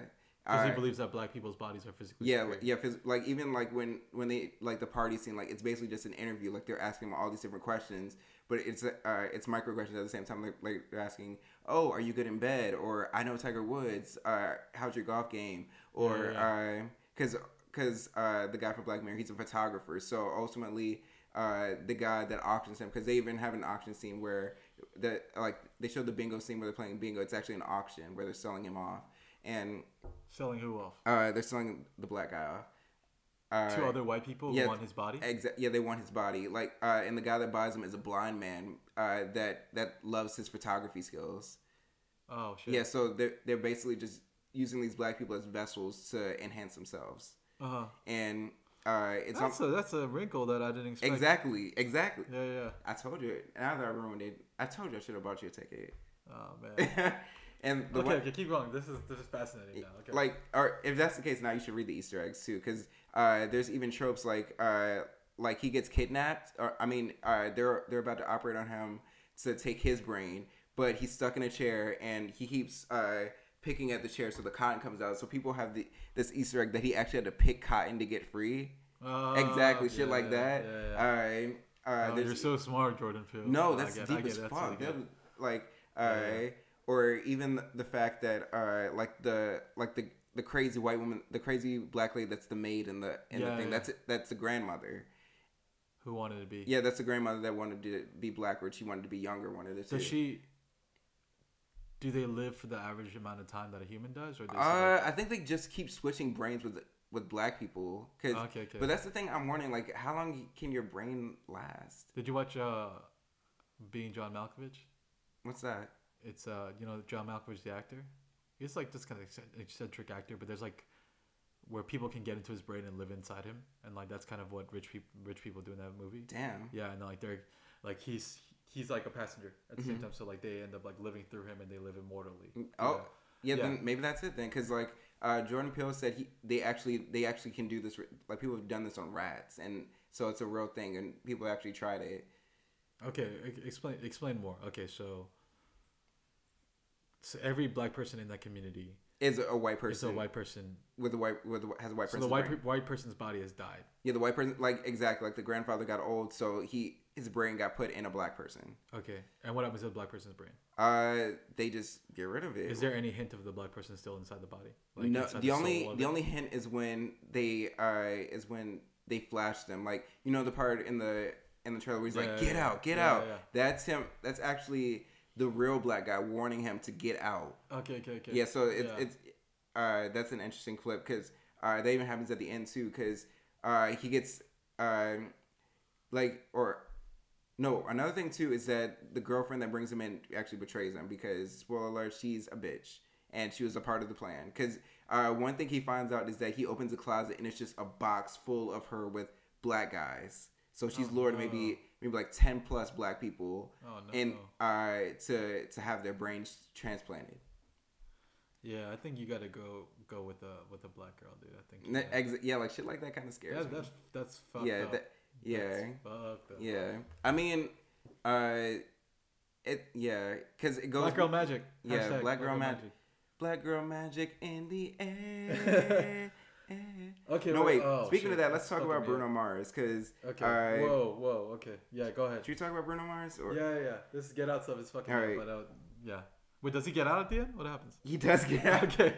Does he? The real question: does he get out? Yeah. Yeah. One of the key points is the comedian. Is his best friend Lil Rel, the guy in the trailer, is like, Yeah. how are you not scared of this? Because he plays like a key role and just tell because he. The one thing that's interesting about Lil Rel is that he plays almost the audience in a way. He's saying the way black people are in a horror movie, like, don't go in there. That's him the entire time, just saying, don't do this, don't do that, or that's a trap, you shouldn't do that. So exactly, it's really smart. Because in the end, he finds him when the guy escapes, and he's like, and the first thing he says when they reunite, he's like, I told you not to go in that house, because the guy's all bloody because he had to kill every single person in that family to get out. Like. They don't show the brother, but the brother is crazy. He's the one that's actually wrangling all the people, all the black people. The father is a brain surgeon, so that's the one actually doing the brain transplants. And the mother is a hypnotist. So there's all these different things. Motherfucking Yakubian devils, man. Exactly. I swear to God. Oh, that's creepy as fuck. Yeah. Okay. But I'm telling you, you should see it. Okay. Well, Bruno Mars. Let's talk about this. Yo, if you didn't know already, one thing I want to do about this podcast is talk content or just content that's come out during the week. Hit me. And one of the things that came out was Bruno Mars' "This Is What I Like" music video. Mm-hmm. That's what I like. That's what I like. All right. And one thing I gotta say is that I do appreciate the fact that I do like what he was trying to do with the music video, with everything is hand drawn and all the different animation for different lyrics. But one thing I gotta say, I wish Bruno Mars had better music videos. Ooh, I wish he had. Hot take. I wish he had better, like 24 Karat Magic music video. That was awesome. But I feel like Bruno Mars is. You didn't like, what was that other hit he had last year? Uptown. Uptown. Yeah, like I wish he like if he's gonna sample, if he's gonna use. Oh yeah, this is real shit. Dude. This is real shit. It sounds like something that would be like in a commercial. Yeah. It sounds like it looks like he's just in a studio. He's like, you know what? I'm gonna perform this album, and you guys just do these drawings around me. It seems very last minute. This looks like 80s Korean drama running footage that they played karaoke. I swear to God, this is cheesy as fuck. Wow. I mean, that's been his thing, right? It's like he's talented, but he's kind of corny. Yeah, I don't think he's corny. I like his music. I think he's up there. If Beyonce is maybe an A. Whoa. If Beyonce, you brought up Beyonce and Bruno Mars in the same sentence. I mean, they were in the Super Bowl together. That's where I'm coming from with That's this. the Chris Brown Super Bowl, man. Leave that alone. Oh wait, that's true. Coldplay was there too. People don't talk about Coldplay. Yeah, Coldplay got dissed during that Super Bowl. Yeah, they did. But if Beyonce's an A, I'll say Bruno Mars is maybe like a B- when it comes to that iconicness. That's a weird scale to go off of. I'd say if Beyonce is an A, Bruno's probably looking at a C-. A C-? I'd say Rihanna's an A- in that scale. I say Rihanna's maybe a B. Wow. I'll say Rihanna's maybe a B. There's no other bigger pop star, man. Adele? That's true. Like someone shut me up about that when it came to Beyonce. They were like, they were saying, y'all think Beyonce's overrated? There's somebody that's better than her, and that shut me up because I can't think of anyone that's better than Beyonce. Yeah, I mean, it's just like, I mean, I'm not the hugest fan of Beyonce, but it's like, yo, it's hard to deny. Beehive, expose him. Beehive, expose him. No, that's what the hashtag for this video is gonna be. Beehive. I'm gonna put Beyonce Beehive lemonade. Actually, nobody comments on my shit anyway, so I love some lemons up in here, dude. Yeah. Yeah, this is going on SoundCloud. Just to leave me that snake emoji. Exactly. Snakes in the grass get exposed. But I just wish he had better executions. Like even the 24 Karat Magic album cover, it was kind of whack. Yeah. Do you know what his real name is? I just looked this up. It's not Bruno? No, it's on a file, dude. What is it? Peter Gene Hernandez. Bruno Mars, you fucking liar. I mean, I knew his last name couldn't be Mars because when people name themselves after a planet, it's usually a stage name. Yeah, it's usually not heretic, right? Yeah. Is that the right word? Hereditary? Yeah, let's do that. I mean, my last name is Sharp, but that's pretty cool. That could be a stage name. I could honestly see people thinking that's a stage name.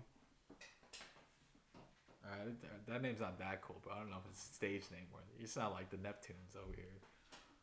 Get down, niggas and bitches. Get down. Damn. You dropped your voice for the bitches. Damn, son, where'd you find this? But I kind of wish the execution was a little better because 24 Karat Magic was awesome. I think we spent too much time talking about Bruno Mars. We're spending too much time talking about Bruno Mars. He doesn't really concern me. I think he's harmless. Oh, one thing I want to talk about too is, did you see that Jaden Smith Vanity Fair video? I did. Can we talk about how perfect that is, especially with Jaden's brand? Oh, this might be the we might have to disagree a little bit on this. That's what I like. I love Jaden Smith, and I love tweets by Jaden. But I'm like, you feel like he was making a joke of himself? No, that's fine with me. I think that's. But is a Vanity Fair photo shoot the right internet place to do that? You know, it's like, what does Vanity Fair represent for me? I mean, that comedy can come out of. You know. I mean, I feel like they could have fucked it up if Complex did it or something. Yeah, maybe Complex isn't quite right either. But yeah. I don't know. I just think. I didn't even think about Vanity Fair heads really understand tweets by Jaden. I didn't even think about the Vanity Fair part of it. That's just the fact. I just really like the execution because Jaden's the only person that could probably do that. Because if they did it with any other celeb, it wouldn't make sense. Yeah. But that's a good question. Like, who else other than like Vanity Fair writes the long form pieces on like Amy Adams' stardom and like her career trajectory. Like, I don't know if that's really Vanity Fair doesn't even create content like that, which is yeah. Which is like, this is. I mean, I've seen a lot of GQ stuff, and GQ's been trying to do a lot more younger stuff. And maybe that's. You know, it's a little more fun. Vanity Fair is I think pretty self-serious. Yeah, even with the 2 Chainz stuff, like they the 2 Chainz stuff, the Vince Staples stuff. I could even see like Pitchfork doing something, doing that Jaden Smith thing because I really like their stuff where they talk about the overrated or underrated. Yeah, I really love their content. I thought it was real funny though. With that said, I'm like, is Vanity Fair the right vehicle or medium to do I never thought about that. That's an interesting point. But I would love to see more though. Some of his facts really blew my mind though. Yeah, like, whoa. Yeah.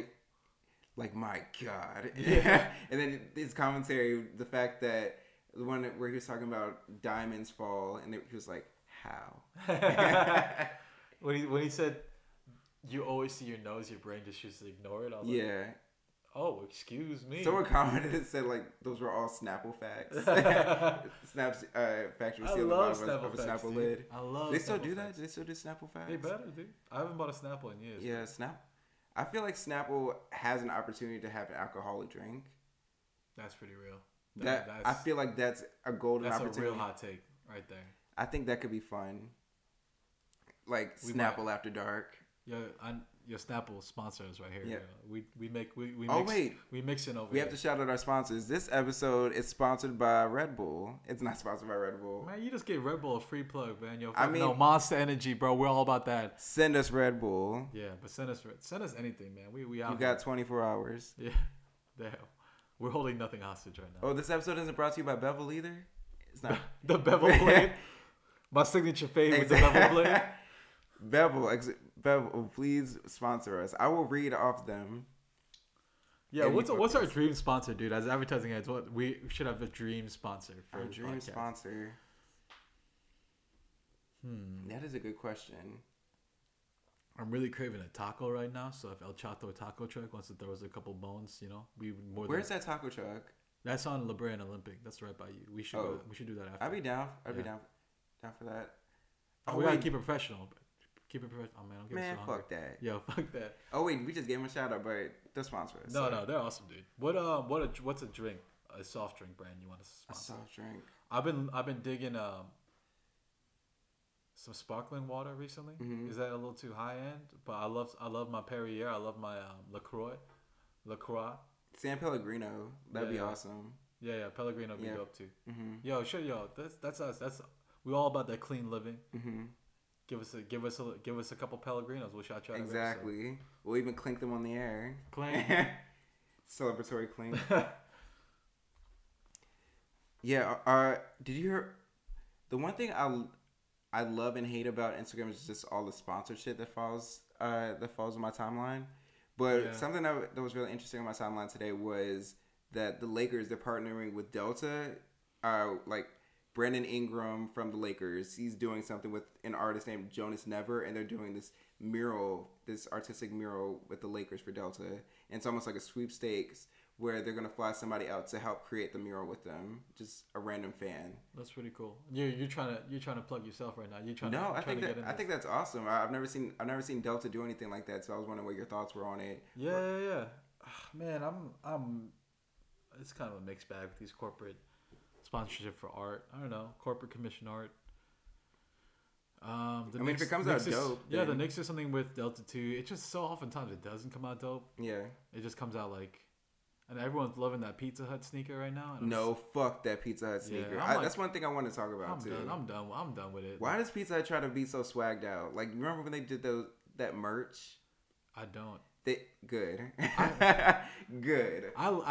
I prefer Pizza Hut to Domino's. Like my friend, my coworkers and I, we were talking about that today, where we were talking about and they called them pie tops too. Don't. What the hell's a pie top? Is that a little table? They should not have done that, but they just want to be so swagged out. At least I wish Papa John's supposed to be cool with what's the nigga's name, Peyton Manning. Peyton's a fuckboy. I don't like that guy. He got a big ass head. I like Pizza Hut. I don't know. I'm just like tired of like. It's easily everyone tries to get sneaker people, which is gags. It's easily just a gimmick. Yeah. But the gag is there are no gags. Well, are you referencing something right now? Or is it this? Oh, I was referencing Keke Palmer because she's always saying, "But the gag is." Hey, Keke Palmer's fine, dude. Respect. Okay. Yep, gotta love her. One thing I was thinking about Calvin Klein today. I was thinking about Calvin Klein today. Just the fact that they've always found a way to stay relevant. Damn, that's a random but very hot take. Because I just heard something on Calvin Klein today too. It was weird. Like bad shit or good shit? No, good stuff. Good stuff. Because the reason I brought that up is because of Moonlight. Because as soon as they got that best picture, they dropped the Moonlight photos where the cast of Moonlight was wearing Calvin Klein. Gotta have my Calvins. I'm wearing Calvins right now. Yeah.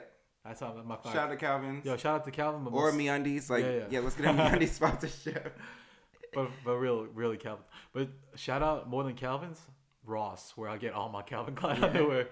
Dude, but honestly, so Calvin Klein is, I just heard Nick Wooster talk about Calvin Klein, but they had, while Calvin was still, they had their early days, the classic days, but now Raf Simons, awesome Belgian designer, he's one of the historical greats, is now the creative director at Calvin Klein. Oh, I saw that too, but I didn't know that was recent. Yeah. So this is, I think, this New York Fashion Week's his first collection with Calvin, and that's big up for him, man. It's it really showed. It's big up for Calvin. That's what it is, and it shows that they're committed to not only staying relevant with money, but really doing it the right way. He is the premier name in men's fashion, and Calvin Klein, that name and that waistband, attaching that to a really transcendent designer like that, it's pretty spectacular. Absolutely. Calvin Klein, dude, I gotta have my Calvins, man. That's the one thing I did like. What they did recently. I wish they did more of that. One thing I kind of want to rant about is just how they stick with the simplicity of the monochromatic, like Justin Bieber when he was doing the Mike Calvins, or even with the Moonlight. It's just that same simplicity, and it's just key on photography. But I wish they went further with maybe more social executions. Yeah, it's man, dude. I mean, with social executions, don't they do similar things on social? I think I saw those print ads being repurposed. Yeah, maybe I'm just being ignorant, and I haven't paid attention to them to know. It's cool. I mean, yeah, talk about freaking. That's how we knew Frank was coming out with something for real. Exactly. Frank doing that thing with fake Marilyn Monroe up there. Yeah. You know? And that was a great bit. Yeah, they got Young Thug. Young Thug was there doing a bit about dresses, and I was like, I fucked with Young Thug. Young Thug is the dude. This is where I ask you to kind of educate me on this stuff, because the whole mumble rap stuff, I can respect its place in today's rap, and I love that it's talking about the feeling you get rather than actual this is hardcore hip hop and shit. Yeah. And I think there's a need for a great deal of diversity, but And I like Young Thug's energy. Mm-hmm. Exactly. That's the one thing I could say. I love his energy. I love his bravery. I guess it gets me. It gets me up. It gets me pumped up to do something. I gotta own up to something. Probably the reason I really got into Young Thug and just like, and just that kind of music because I used to go to strip clubs a lot, and I just that vibe. Yeah. Snap. Just there's a lot of Thugger. Yeah. There's a lot of Thugger. There was a lot of Young Dolph. I fucks with Young Dolph too. Where's Young Dolph from? I think he's from Atlanta. Jeezy. Yeah. Just all this music and. It just really enhances the feeling, and you realize this is because you're not gonna turn up to Talib Kweli. No disrespect to Talib Kweli. I love Talib Kweli. I love Mark Echo's Getting Up. I love your voiceover work. You good. But it's turn up. There's a moment for every piece of music. I got you. Yeah. I got you. Yeah. Actually, that's a good point. You know, I'm cool with that. I'm cool with that being it is. I think it shows rap's evolution too, and hip hop's evolution. And there's enough room for there everybody. Is there's room for everyone. I honestly hate when people say the term real hip hop or the fact that hip hop is dead. There's room for everyone. You just have to find your niche. Find your audience. Yeah, find your people out here. Even with this podcast, we'll find our audience. Yeah, probably like our parents. Yeah. Actually, I don't want my parents to hear this, but I'm just gonna put a link and people will find it. Honestly, I don't care about the views. Damn, that's gangster, dude. You don't care about. I don't care about the views. The people that want to listen, they'll listen. Yeah, I'm looking at these Calvin Klein Moonlight photos right now. These guys are yoked, man. This guy's literally got a 12-pack up in here. All right, it's really awesome. I'll look at that in private later. Fat. All right. Getting straight Moonlight up in here. Yeah. Fucking. But it's awesome. I just went back to the page with Bruno Mars' real name was Peter Gene. It made me wonder though, what would they have done? What if they did the same campaign with Moonlight and not Moonlight, I mean La La Land and La La Land 1 and they just dropped that collab. I think it's more powerful this way, right? It is very. It's Moonlight structure of the same guy's life. Yeah. Depicted over Did you see Moonlight? No. Nigga. Yeah, I gotta watch it. I'll watch it this weekend. That's black people homework. Yeah. I'm also putting that as spokesperson for Asian people everywhere. I'm putting that on Asian people homework. Would you like some Asian people homework as well? Give me Asian people homework. This is what I've been reading. Okay. Moonlight's cinematography is a lot like Wong Kar-wai's. Have you heard this Hong Kong director? No, but I'm gonna write his name down. Right. He's a legend. I just watched. It's on YouTube. His whole movie. It's called In the Mood for Love. Mm-hmm. Oh my God, this is the saddest piece of content I've seen in my life. Like it literally like makes you weep. I'm excited for this because I love Moonlight cinematography. Yeah. Like even the trailer just got me into it. I love the music. I have the sound. I have the score on vinyl. Oh hell yeah! Dude. Yeah, it's You went to that live score. I did. Yeah, it was fantastic. Yeah, I didn't get an invite to that. That's why I didn't watch. I didn't get an invite. I'm the kind of person I realized that if I want to do something, I'm just gonna do it on my own. Let's talk about that too. Because we live in one of the most congested cities, but one of the most culturally fantastic cities too, Los Angeles. And what's something recent, like an event that's been great to you, or something a culturally relevant event? And I'll share mine too. Yeah. I talked a little bit about like my soccer phase right now, but I put in my first $50 to become a founding member of LAFC or LA Football Club, the new soccer team coming in. Mm-hmm. And we just went to like the groundbreaking ceremony, like near the site right next to USC, and where the little sports arena was, and just like Mia Hamm's part owner, Will Ferrell's part owner, and you have all this the Magic Johnson group, including Magic Johnson's part owner. It's all these rich ass folk, but like they love. You can really tell like they believe LA to be the international community it is. Like all these like crazy Mexican fans from this old team Chivas basically moved to LAFC after Chivas disbanded, and so you have this really authentic passion and love for soccer that I haven't seen like in real life other than World Cup stuff. And I went to like this event where people have these huge drums, they're singing songs and stuff like that, and like when the general manager came up to speak, like all the fans started going, we want Chicharito. It's like this Mexican player coming in that they're looking at. But it's like this authentic, sports is always where I find like this real passionate fan base. So going to that event was super amazing. I'm excited to go to the games. I'm excited to go to the bars with everyone. And that to me is kind of my peak culture touchstone right now. Gotcha. Something recent for me was I went to this listening party for this rapper John Wayne. He's this white rapper. Like, I love that. You wouldn't even know he was a rapper unless he told you. He looks just like someone that. No shots at John Wayne because I love your album. He looks like somebody that plays World of Warcraft. Oh, yeah. Yo, straight up. Dude. Exactly, right? Like, have you seen the South Park episode of the World of Warcraft? The guy's playing with the mouse and stuff. He looks like that guy. No shots though. Lord, I don't want to be a Remy Ma inspiration. She-ther. Yeah. Yo, I love Nicki Minaj, man. Can we talk? No. Let's talk about that. I feel like every more podcast in the world is talking about this, so we should talk about it too. I think Nicki. I haven't heard your opinion. I think Nicki's the most beautiful thing. I mean, I love my girlfriend, but I love Nicki Minaj. Like, I think she's fine. I think she's freaking talented. Just as just a pure MC, she's dope and awesome. Yeah. And she's actually made me really look at female rappers differently. Yeah. And I hope that a lot of other female rappers can keep pushing the genre and the medium forward, but I haven't seen anyone do it like Nicki yet. Yeah, I can honestly say that I feel like even with these diss tracks, her brand hasn't really been tarnished. Yeah, and I think she's too big. Yeah. I think I'd rather even see her not respond. Exactly. Because I feel like you're going to do a lot more damage if you create a horrible response. Yeah. And just like, it's almost like Remy Ma's punching up at this point. Yeah, exactly. Like Nicki's a multi-million-dollar empire. Yeah, she's boxing with God almost. Yeah, boxing with God for sure.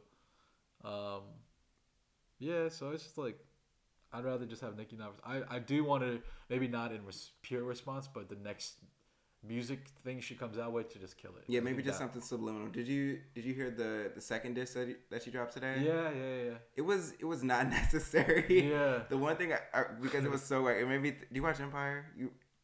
It's not black people homework. It's not. Okay. It's not. I watched season 1. I watch it just for laughs. It's like a black telenovela. That's good. We all need our dramas out here. Yeah. I'm like, Hakeem, no. Hakeem, no.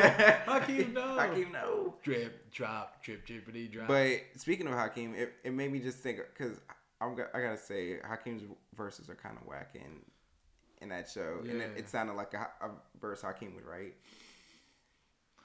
Oh my god. Yeah, wait. Keep talking to me about the listening party. What was that? Oh, the listening party was great. It was very simple too. Basically, it was just a video of John Wayne in his car driving, like a first person view of him driving from the hills down to, I'll say, like Los Feliz or something. And the album was just playing while he was driving.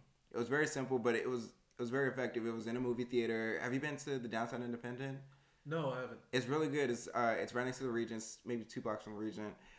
But it was really... Oh, no, I have actually. Yeah. I wanted to go there a couple weeks ago because Tyler, the Creator, did a screening for the making of his last album, Cherry Bomb. Oh, cool. I watched... I didn't watch it, but I wanted to go to the Naruto movie. They were playing it there? Yeah. But also, I saw Sophia Chang.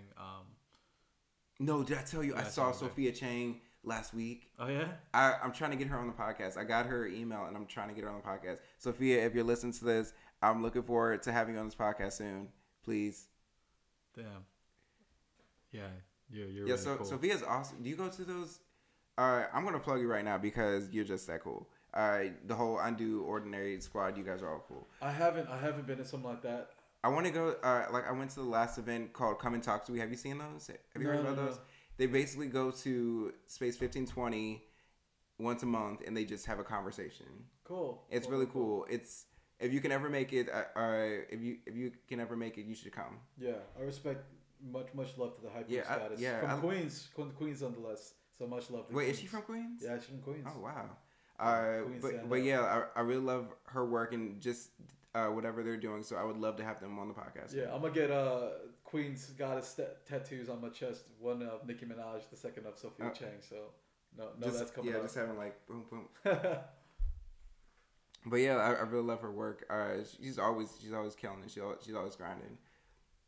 But the listening party was really great, and it was just a really great opportunity to just vibe out and just enjoy that. Because the best thing I would say about LA is just the events happening, all the opportunities for events. Yeah. It seems like it's happening simultaneously and everywhere at the same time. Mm-hmm.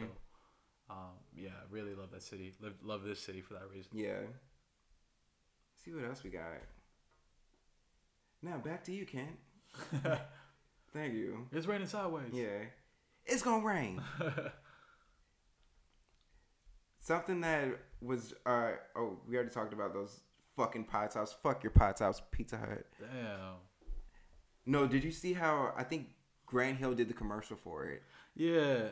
Come on, He's Grant. You're better than that. No. Grant Pizza Hut's better than that, man. Grant Hill's irrelevant. Who do you think Grant Hill could get? I mean, who do you think Pizza Hut could get? I don't know. Who do you think money could get? Like, it's the same principle. I mean, at least they didn't get someone I didn't lose. That would make me lose my respect. Like, if Allen Iverson did that, I would be so disappointed. I would just be like, AI's getting his money, dude. I'm fine with that, dude. AI's getting.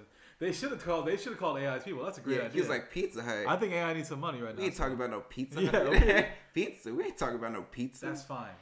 Get your money. That would have been funny though. That could have been a funny meme. But that's our fucking brief. I know he hates that though. I know he hates that practice quote. He probably loves money a little more though. Mm-hmm. Respect the grind. I'm excited to see him with the 3-on-3 tournament he's doing with Ice Cube. Yeah. I'm really. I don't know what's going on with like quite a lot of old Knicks who probably should have been playing in this retired league to begin with. Could you see Patrick Ewing doing it?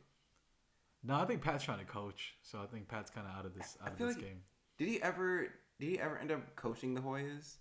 No. I feel like why did I think he did? That's been within like, I mean, fuck Georgetown. That's my thing. It's like, fuck Georgetown. I don't fuck with them. I don't fuck with that. Yo, the Carry Dome, we rocking, bro. We rocking. Let's go orange. Let's go orange. Syracuse for life. I know you Syracuse for life. Yeah, but Georgetown's been on this fucking like monarchy of the Thompson family. John Thompson the second, and now his son John Thompson the third is coaching. But all the fuckboys of Georgetown want him fired right now. So who knows? Who knows what's gonna happen with that horrible institution of. Yeah, you can't even tell it to say. That's right down the street from me though. No, is that represent right? Or no, I don't know. It's in. Bill Clinton went there, so I kind of respect that. I mean, they were Georgetown was Georgetown. Isn't it just prep as hell? I never had a reason to check it out. Never had a reason to care about Georgetown at all. The only Georgetown I mess with is Georgetown cupcakes on the way. Oh wait, is there Georgetown cupcakes here? I don't know. I feel like someone told me they were good. No, Georgetown cupcakes is amazing. Okay. If you, that's a reason to go to DC. Real. That's easily a reason to go to DC. Don't mess with me now. I take my sweets. Those cupcakes are amazing. I take my pastries quite seriously. It's like butter. Yeah. It's like. One thing I was wondering too was the fact that you feel like Boost Mobile gets no love. I feel like they do. I think they came out with some crazy. They do cool stuff. Have you seen the Phony Awards that? I keep seeing this from sponsored ad shits. Sponsors, you're doing a good job because apparently I like the content you're making. Good but Jay Farrell is doing something with them called the Phony Awards. I don't know if it's a real thing or just an ad, but I think it's interesting that they tapped so many really cool people to be a part of them. But Boost Mobile hasn't really popped off as much as they should. Yeah, honestly, I haven't seen. I guess they're targeting you differently from me, so I don't know. I haven't seen any. Are they targeting black people? Are they telling black people to get out? Yo, remember the Boost Mobile walkie-talkie joints? Is that Boost? Where you at? Yeah, where you at? That was ahead of its time. I'm not gonna lie. Yeah, that made me want to get a Boost Mobile. They got Kanye the Game. But that's how they.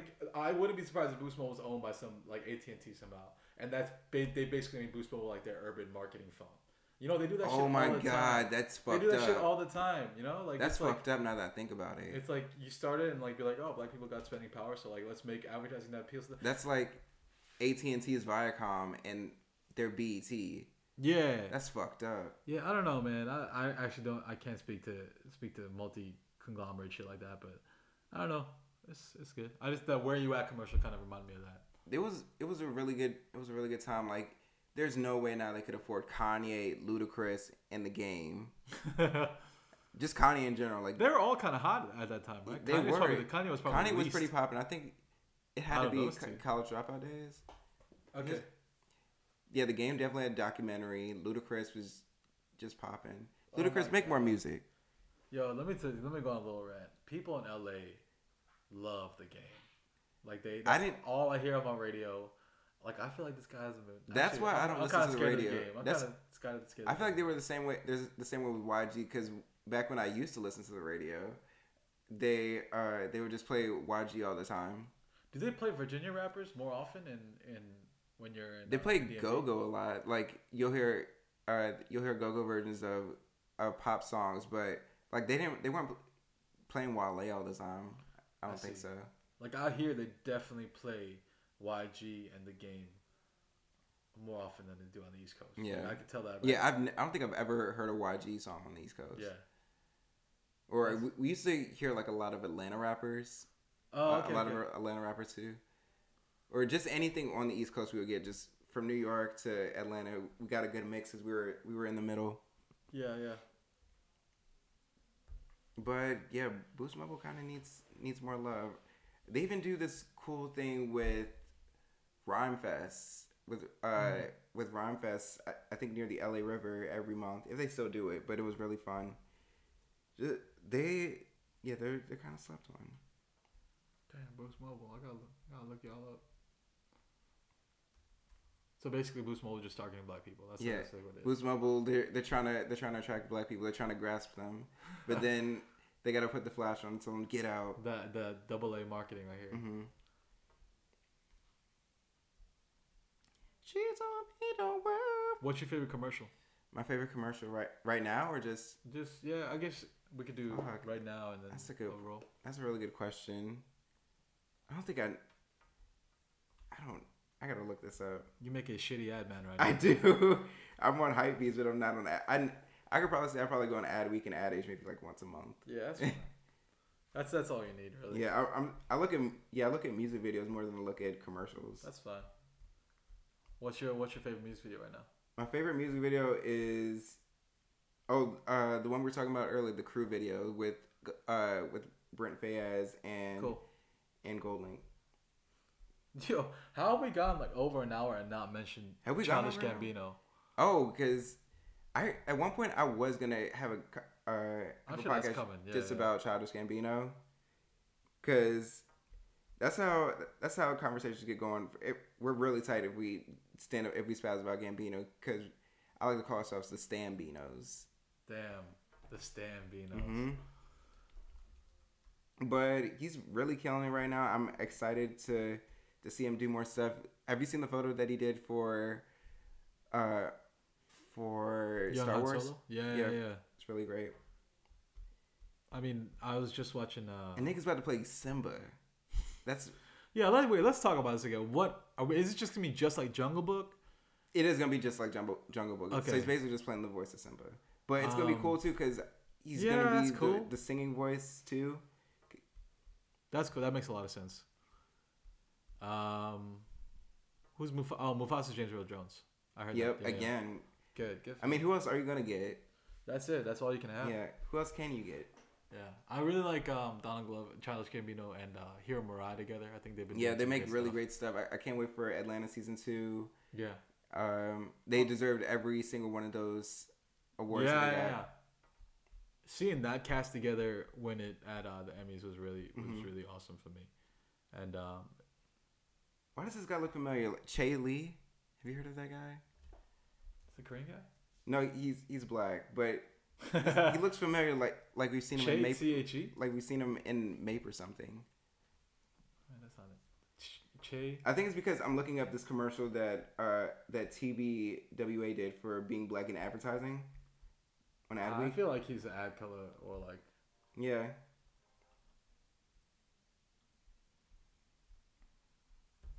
Yeah, that was really weird. Che Lee. No, but it's Hiro Murai directed one of my favorite commercials of recently, which was the Nike Jordan Olympic ad with Chance. You see that Oh, one? that's right. Have you heard the story about how Chance got the 3 for his hat? No, wait, what is it? Because niggas making it now because he's doing an interview with Katie Couric now in Chicago. Like that's right. He makes Katie come to him, dude. That's legit. Yeah. I know that nigga made it if he's doing an interview with Katie Couric.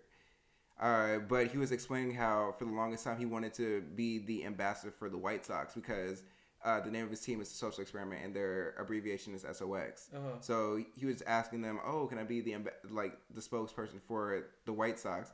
And they're like, "No, but you can be in some commercials." So, but he was wearing the White Sox hat all the time to basically campaign himself to be their spokesperson. Yeah. And even on Coloring Book, he was wearing a Sox hat. Yeah. But he figured, this is my third mixtape. Why don't we just put a 3? And he trademarked the 3 by adding that angle to it, that little angle to it. Yeah. So he was like, I'm gonna make my own custom 3 and trademark that, and that's how that happened. And he even explained how it relates to the Holy Trinity and the fact that he got three Grammys and the 3 prongs of his family: his baby mama, and his daughter. Dude, that 3 is fire, man. Yeah, that 3 is fire. I want to interview the guy that does the covers, Brandon Bro. Okay. I'm Facebook friends with him. Brandon, I doubt you're listening to this, but I want to interview you soon, and it would be amazing to just have a conversation with you. Damn, yo, we're really just calling out. Okay, you got to make it happen. You got to speak it so it Dwayne happens. The Rock Johnson. I'm a really big fan. Let's want to shake your hand. Let's talk Jumanji. Let's talk Jumanji. Bring Kevin Hart. Bring Kevin Hart. We'll talk Jumanji. That's funny. We won't talk about the Tooth Fairy. I've never seen. You can't handle the tooth. You can't handle. Wait, did you see that movie? No. That's just the poster for it. That's a nice. That was kind of nice. Nah, bro, come on. You disrespect copywriters across the board by saying that shit. I love a good pun. But it's like, that's a kids movie, right? Yeah. That You Can't Handle the Truth line is from All the President's Men. It's a very adult movie. Never even knew what the name of that movie was. I just know the it's Jack like Tom Nicholson Cruise, part. Jack Nicholson movie. So, who are you trying to appeal? Like, kids are not going to get that pun. They're just like, oh, you can't handle the tooth. Exactly. But you can't handle the tooth. They're not going to say it in the rhythm of it. Quick question. Was that the same movie Samuel Jackson was in where he was like, yes, they deserve to die and I hope they burn in hell? Ooh, I don't know. I know Samuel Jackson's in that, right? Is he? If he isn't, that might be the movie. Huh. I was wondering where that came from. Yeah. I just watched that clip over and over again. I didn't know it until... I didn't even know about that clip until Chappelle's show where he's like, yes, they deserve to die. I hope they burn in hell. That's funny, dude. You brought up... Speaking about hell and Holy Trinities, what do you think about Kendrick talking about his next album? Talking about to be honest, I haven't researched it too much, but I personally don't like the fact that people are running off one sentence that just because he's talking about God. And yeah, because people can argue that Born Sinner was about God, or people could have been running with the fact that he was calling it Born Sinner. Yeah. There's like a weird devil kid on the cover.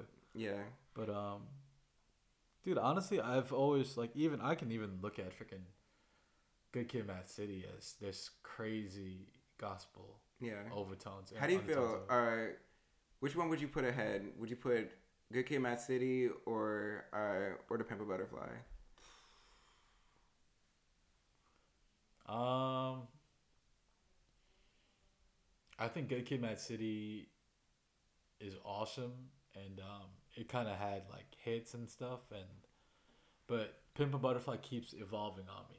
It keeps there's a depth to it that I still have not reached, and it keeps kind of shape shifting on me, and like it's I think a more complex album in a lot of ways. Yeah, I think the simplicity of Good Kid, Mad City is freaking dope, and you hear the foundation of Kendrick's bars like everywhere, right? But I think even like talking about the whole like Christian or God angle to it, like what is it? Kendrick does like the most gospel thing I've heard in years on a rap album. The song "Dying of Thirst" of him and his friends getting saved in the parking lot. That old lady going be like, "Why are you so angry?" Exactly. And his friends are just they're screaming. They're like, I hate this. I'm gonna like kill that. And he's like, "Why are you so angry?" He's like, "You're angry because you're dying." Young man, come talk to me. Yeah. And it's like it's masked and it's like really kind of almost comical, like old elderly woman voice, but there's like that straight gospel in there, and I think Kendrick carries that over into To Pimp a Butterfly. He definitely expands on. I never realized the impact of religion that's on it. Yeah. Because he's battling with God, he's battling his demons. Yeah. And not too many people can do that successfully. Exactly, and not be corny. Dude. Exactly, you can't be corny with it. That's what my thing was. Even like, Chance is doing that successfully. Yeah. I think that's the next point. But it's like, I think Christian music. This is me as a Christian. I'm like, yo, for music that has to be divinely inspired, like this is really just kind of run of the mill. Like it's nothing new. And so when I hear a voice like Kendrick's, like coming out and doing like how much a dollar cost, or even like you know, when like he's the friggin' the devils and demons interpreting, it's like loving you is complicated, like that part, like that's an inner battle within himself. It's a battle between spirit and flesh, right? That's all scripture right there, you know. And it's like it's a real fight, it's a real struggle. And so I've always really respected Kendrick's artistry and being able to illuminate that kind of Christian gospel struggle in there. Chance's, I think, album is a total joyous religion, joyous Christianity, and I think it's really refreshing for me to see that there's such artistry and creativity that comes out of it. And yeah, man, been really, I wouldn't even say like real blessed by those two albums. Yeah, those three in that case. So yeah, it's big. It's gonna be a big year for God. A big year for God. And always a big year for God. That's right. That's right. All right. I think. Got anything else to say? I think we might kind of wrap this thing up. No, I'm kind of fading right now. Yeah, I'm kind of faded too. We haven't been smoking none, but it's been long. I feel like this has been going on long enough. Like my goal was to make this. I don't even know how long this podcast has been. If we had an engineer, we could be like, engineer what the time is. They're like, oh, such and such minutes. But I think we've gone long enough. Once again, this is the first episode of the deluxe version. First of many. Really appreciate Josh Lee coming through. We had such a great time, and I want you to come back, man. Like you've been such a treat to talk to. For sure, much love. Let's get some tacos. All right, let's go get some tacos. In the words of Joe Budden, one.